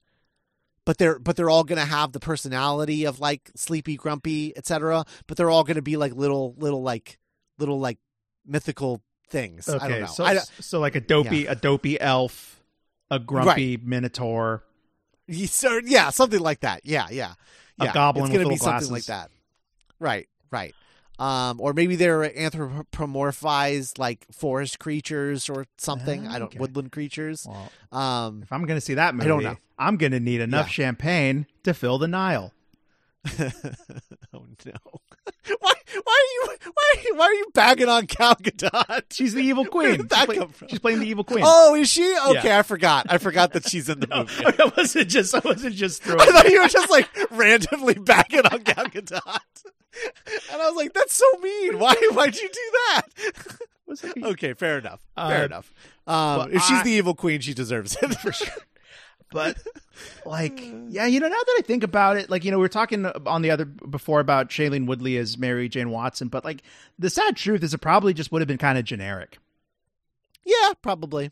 Like, we talked about how there was going to be like an added plot line where when the power goes out, she's like working at the restaurant that she works at and is like dealing with the power outage there in like the city. She'd be like the eyes on the ground, like step outside of the diner and look at the city and be like, oh no, like all the lights are out. Yeah. Right. Yeah. Which we kind of already have. We kind of already get with Aunt May working in a hospital. Yeah. Except she doesn't leave the hospital. Yeah. We just get I think the issue, I like what her storyline would have brought to it, because it would have grounded it a little bit more. Because as it stands, the three storylines that we get are Peter fighting Electro, Aunt May like single-handedly like holding a hospital together as like people are dying because the power went out, and the random airport people who are like, that's right. No, how are we gonna all the planes are gonna crash, and it's like it's so heightened. It would have been nice to have one that was just like, the power's out. Oh man, in the whole city. My pizza joints, because it seems like they were going to counter Gwen being like, My family wears a full suit and tie to dinner every night. I live in this swanky high-rise, daughter of a police captain, and it looks like they were going to do like more blue-collar, works for a living MJ. Right. And I just want my rich, high-flying socialite model actress MJ, Sure. I think we will never, ever... I don't think that will ever see the light of day, unfortunately. I'm just going to have to read some comics. Yeah. God forbid. Yeah, okay. So at the end of this, right? I mean, like, we have all those spin-off ideas that are there, right? There's the Drew Goddard Sinister Six movie that we talked about that was announced as a Sinister Six movie, later revealed by him as a 2-part Amazing Spider-Man, like 4 and 5. Where it was like actually Spider-Man versus the Sinister Six. It was like, that's what it was all leading up to. Drew Goddard writing and directing 2 Spider-Man movies. Man, what a fucking thing to leave behind on the ground unused. Andrew Garfield reciting Drew Goddard dialogue. God damn it. Yeah. And then obviously we talked about Amazing Spider-Man, how it was going to be like part Clone Saga, part Black Symbiote suit, and the idea of him using the symbiote to bring Gwen back to life, turning her into Carnage accidentally. But also there's like this whole Clone Saga thing where she really would come back, but she wouldn't have any memories. It'd be like Gamora, basically. Right. She doesn't know Peter. She's not like that Gwen. And then I think she was going to end up becoming like a Spider Gwen, so they could spin off Spider-Gwen as like a series of films with Emma Stone. Is Girl Peter just in the Ultimate Comics? Girl Clone Peter? Yes. Okay. Yes. Because I think she was already MJ, but Shailene Woodley as like Girl Clone Peter isn't bad. That's interesting. Yeah. I don't know that she has the charisma to be Peter Parker. Mm-hmm. She's a little white toast. I like her a lot, but I think she's better at like drama stuff than comedy stuff. Yeah, I've never seen her play like a little smartass, or right, the way that you would want Peter, any kind of variant of Peter to be. Right. Yeah, I'm even trying to think of like someone around Andrew Garfield's age-ish, give or take. Right, but also looks of like, oh yeah, like she could be a clone of Peter. Right. Yeah, I don't know. Also, I don't think that's a beloved storyline for fans. I don't know why they would be chasing that down. But that's true. That's very true. So I don't know. It's interesting, I guess. It's weird that like again, it's that thing where like the fans want to see him in the black suit and being like a badass and stuff, and I don't really understand the desire to see that. That's how I feel about. I feel like what Death of Gwen Stacy feels very well. We got to have the black suit. Like, we got to kill Gwen. Everyone's right. Everyone wants it. And right. Like, I think the best thing about Gwen dying is there is no amazing movie after this. Yeah. Or not the only good thing, the only positive is like, yeah, okay, cool. Well, this is the end. The only positive is the moment that Andrew Garfield gets in No Way Home. Sure. Yeah. Oh, yeah. Oh my God. Yeah. It makes it all worth it. Yeah. But yeah, okay. So let's set all of that aside, all of the previous plans aside, right? Because the Silver Sable movie that stuff, right? The Silver Sable movie, I think, was not going to be a spinoff of this. It was its own thing. Okay. But it was like remember it was like Black and Silver or whatever, because it was Black Cat and Silver Sable. Mm-hmm. You know, those two characters that are always hanging out. Amazing. Yeah.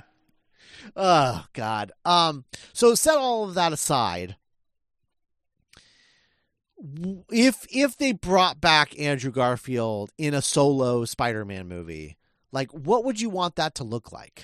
Like, what would you want that to be at this point? So the thing about the Amazing movies is, like, the best parts are the people. Like, yeah, I don't like the world of New York dreamed up by Sony and Mark Webb means nothing to me. Yeah, I love Emma Stone. I love Andrew Garfield. I love Sally Field. I mean, she's never going to do any of these again. But like, so I've always been a fan of the idea of like using Andrew Garfield Spider-Man in a Venom movie. Yes. Like, I think that world is so generic that you could drop him into something else or have something else be in that world. Cause you know, like the Raimi movies are like this little perfect snow globe of a universe where right. you don't even want to leave New York, but like, right. you could drop this Peter into California and have him go to the West Coast. Like, I'd buy that. Sure. Yeah, I definitely think that Andrew Garfield Spider-Man being Tom Hardy's Venom's Spider-Man makes a lot of sense. And I don't think I need to see any animosity between them outside of like just general, like, yeah, it's weird that you like eat people's brains. That's not cool. Cut that out. Maybe don't do that. Find something else. You know, but like, I think that I would be interested in seeing them interact with each other.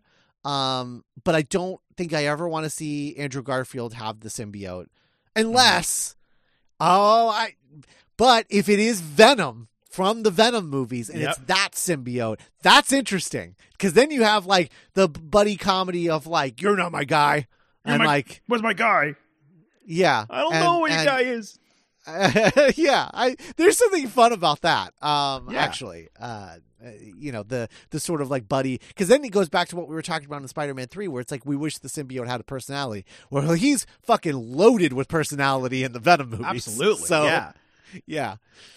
Yeah, that would be really fun. Do you have like a, like when you would want to, if they were to make some kind of Amazing 3 or Peter 3 solo movie? Yeah. I mean, I feel like, you know, by the time they would make it, it'll have been like 10 years, right? Since it's been over. We're almost 10 years from Amazing Spider-Man 2 at this point. Mm-hmm. So, you know, Gwen's been gone for a long time. It doesn't sound like the events of the planned Amazing Spider-Man 3 ever happened to Peter 3. Yeah, Gwen became a clone. It is interesting because, like, when we were talking about it in Spider-Man 3, the idea of like a Spider-Man Returns with Raimi and Tobey, and like the idea of him going back to an alternate universe where Otto and Norman and everyone is still alive, and kicking. Though I'm just now realizing, like, why was Sandman in No Way Home? He didn't die. Yeah, weird. Yeah, weird. I don't know who. I guess that should have been Eddie Brock. Unless like they retroactively, like when he dissolves in 3, that was him like killing himself for some reason. Oh boy. Yikes. So anyway, in any event, you know, the idea of that changing things, and now he's in like an alternate universe where he's like, you know, with Black Cat now instead of Mary Jane, and you know, has to get her to fall in love with him again or whatever. Looking at that from the Amazing Spider-Man perspective, it's like, okay, so it's weird because it's like, okay, so the Lizard might not have ever killed Gwen's dad.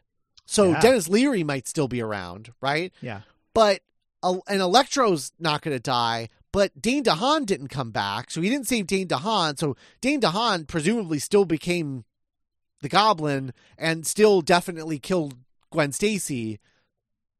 So, like, what does that look like? Does that mean that, like, yeah? Oh, go ahead. So same premises like our Spider-Man Returns is. You fold in No Way Home. Like that happened to Peter 3. Definitely. The catharsis he got from when he saved Michelle and like got to kind of like get some kind of closure, right? Yeah. And more and be like, okay, I think I'm going to go back to pulling my punches again. I'm not going to like be as dark and angry as I have been, you know. The darkness that he was hinting at. Right. So he drops back, he's in his New York, and then what if he goes back home. There's a knock on the door. He opens it. It's Gwen. Mm-hmm. And he's like, whoa, what happened? And she's like, I don't remember. I like stuff happened and like there was a flash of light and I was falling. And like, you know, Aunt May is also like, whoa, holy crap. Like we buried her. She's dead. What the heck's going on? And then maybe we do get clone stuff. Oh, yeah. I do think playing with the Clone Saga stuff makes the most sense for Andrew Garfield's Spider-Man. Because of the sci-fi kind of like super science. Yeah. There's a lot more of that in there, and it feels he feels very like 80s, 90s Spider-Man in the way that like Tobey's felt like 60s, 70s Spider-Man. Yeah. And so like all of that stupid shit fits right in with him. Yeah, for sure. Yeah. Like you could even do like a Ben Reilly. Oh yeah, like for sure. Andrew Garfield playing another version of himself, you know? That would be really cool. Yeah, it would be interesting. Because you know. That would be. Oh man, he goes back, and then he there is a Spider-Man already, and it's not him, and he's like, what? And you find out that he died at some point. Oh, and the only reason that he's alive is because he's coming back from the No Way Home. He himself is like a variant. Is like a variant thing, yeah. And the guy that's going around being Spider-Man is a clone of him, Ben Reilly, and it's like. What? I don't know how to process this. What are you doing? You died, man. Like someone had to pick up the slack, or like I don't know why I'm here. I was just I'm not up on my Ben Reilly. I don't know like how is he aware that he's a clone the whole time, or does he learn that he's a clone? No, he thinks that he's Peter Parker for a long time, and then learns that he's not, and then takes the name of like Uncle Ben and Aunt May's maiden name, I think, which was Riley, or his mother's maiden name, or something like that. So his name is Ben Reilly. That's fun. Yeah, but so you could do that. I think that could be kind of interesting. Yeah. The idea of like Andrew Garfield like playing off of himself is interesting, because then you could also have like Ben Reilly be the guy that like doesn't pull his punches and is a little darker. Yeah, and he's like trying to convince him to like stop. Hey, dude, I know exactly where you are, but like, trust me, we don't. You know, it doesn't end anywhere good. You know, blah blah blah. Yeah, I think there's something interesting there that would be cool, because you get Andrew Garfield getting to play a very different kind of character, which we know he'd probably appreciate. And then what I really like about other Gamora in Guardians 3 is it gives Zoe Saldana, like, she is a different character. Yes. She's almost kind of closer to the comic Gamora than 100%. I thought that too. Like whiskey drinking, shit kicking, middle finger Gamora. Yeah, for sure. So, like, hey, Emma Stone, you're going to come back, but you get to play like a very different kind of Gwen because she's a clone. Like, what does that mean? Right. You know? Right. Maybe she's really dumb. That's interesting. Yeah. I don't know. Who could direct that? I mean, like, kind of unfortunately, it's like opposite of Sam Raimi, where it's like, well, what did Mark Webb really do? Unfortunately, so like, right. And I mean, it'd be really, really. I would love to see at least one Spider-Man movie directed by a woman. Oh, yeah, for sure. Well, we're going to get a Venom movie directed by a woman. Hey, hell yeah, we are. So, yeah. That's something. I'm drawing a blank. Man. I'm trying to. Oh man, you know what would break the internet? But we're talking about crazy 90s, 80s, 90s super science bullshit. Imagine a Colin Trevorrow Amazing Spider-Man movie. Oh my god. God, people would fucking want to jump off a bridge. Want to jump off the clock tower that Gwen died on. We know he likes clones, so we know he likes clone stuff. That's true.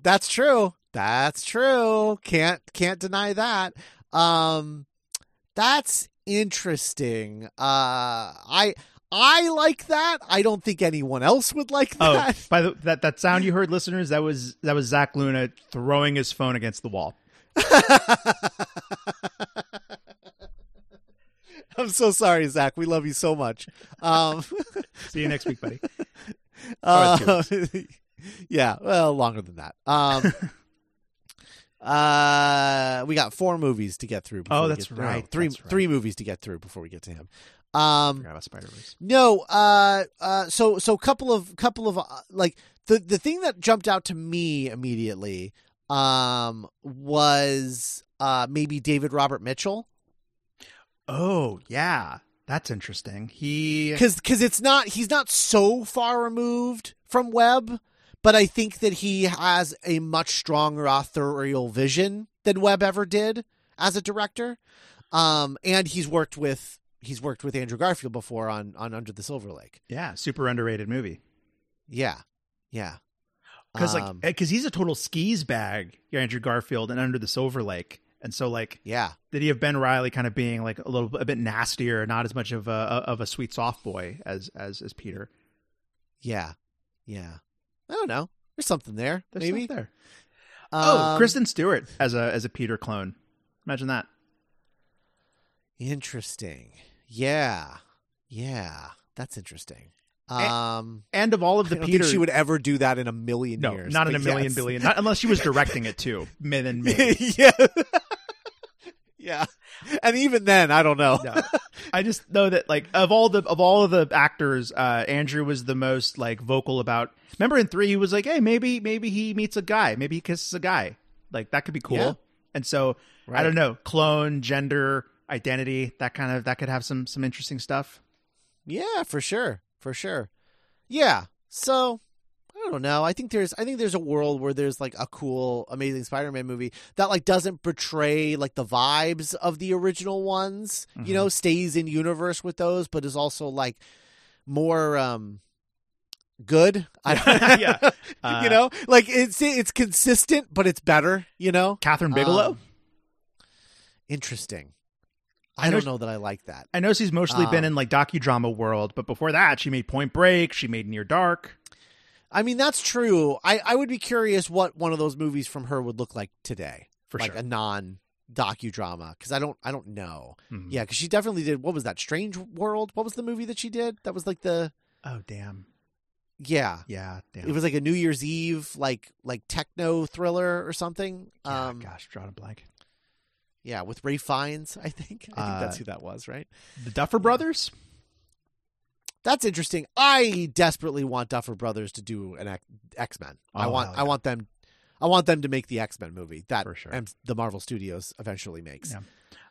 By the way, it's totally off topic. I'm sick of people being like, "Where's the X-Men? Where's the X-Men?" The answer is we have to wait until 2025. Because of copyright stuff. Right. I don't know. Right. Seems like people are like, "Why isn't this happening?" There's a very hard set logistical reason why that isn't happening. Yes. Not going to happen before 2025, and it's not going to happen until after all this Kang shit. So, woof. We're going to start. Yeah. Well, yeah. I just pictured the trailer, the teaser trailer, and then bum bum bum bum bum the A, but then it's Avengers, all this Kang shit. Yes. Yeah. So yeah, after Secret Wars, they'll start moving and grooving toward an X-Men movie, I'm sure. Because I bet you after Secret Wars, they put Avengers on ice for the foreseeable future, and the Avengers movies will be X-Men movies. That's my guess. Yeah. Maybe they'll put the Avengers on ice. Literally. Hey. Like Captain America.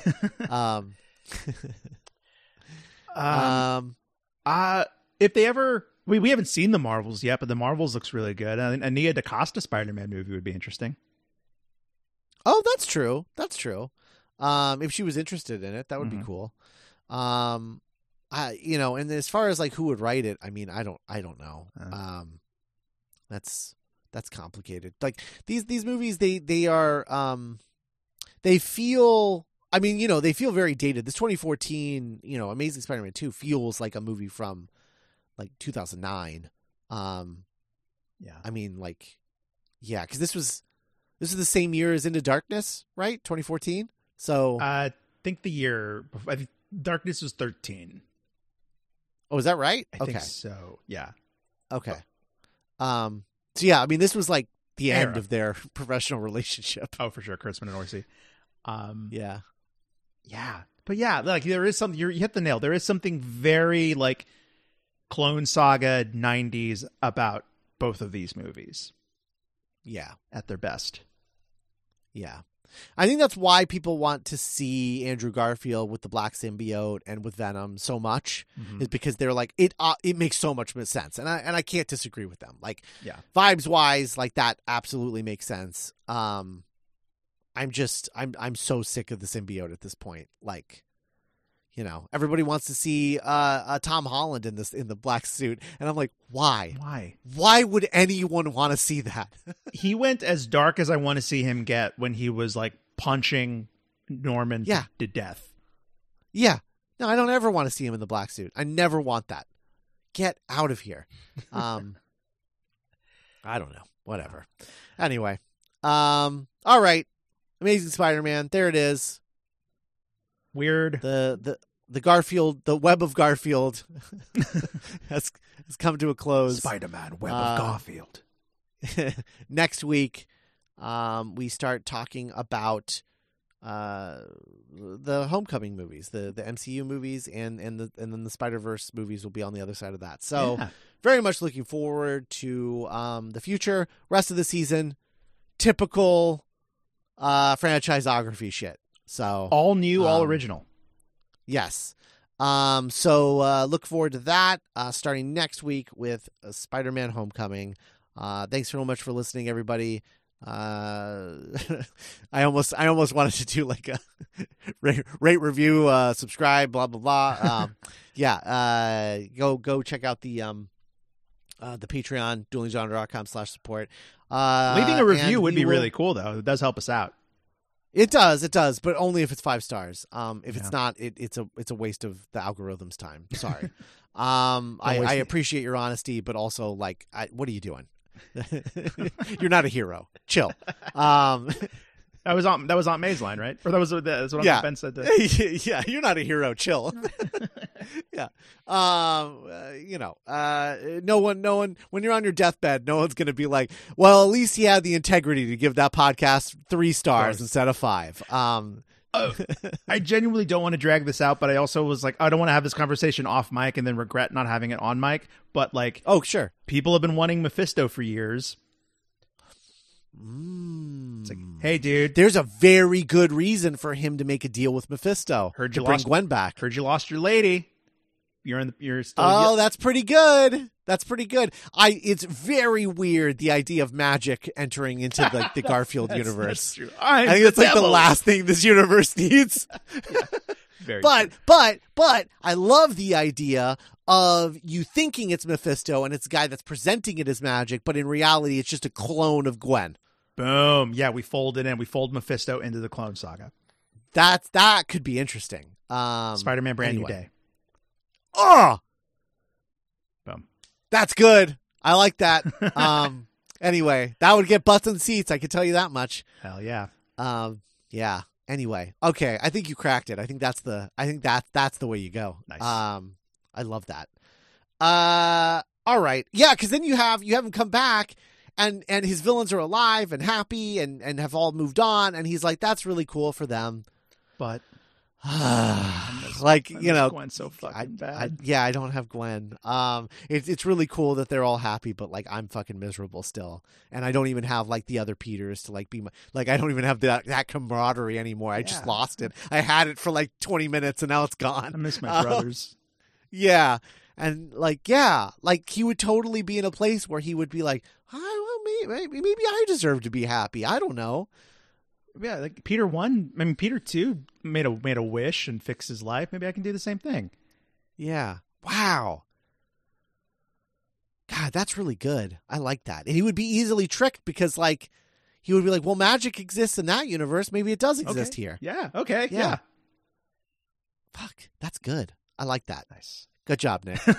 Mission accomplished. Yeah. So Sony, I hope you're listening. Call us up. We'll write both of these movies for you. Boom. Yeah. Both. We'll do Spider-Man Returns and we'll do Amazing Spider-Man 3.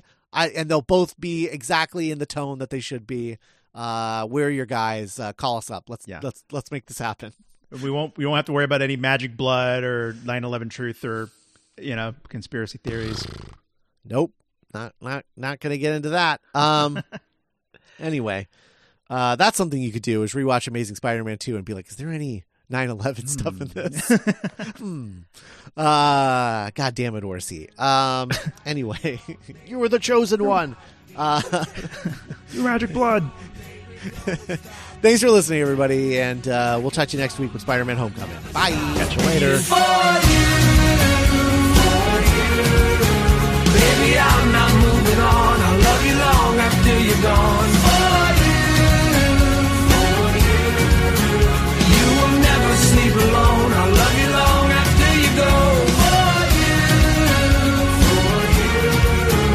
Baby, I'm not moving on. I'll love you long after you're gone.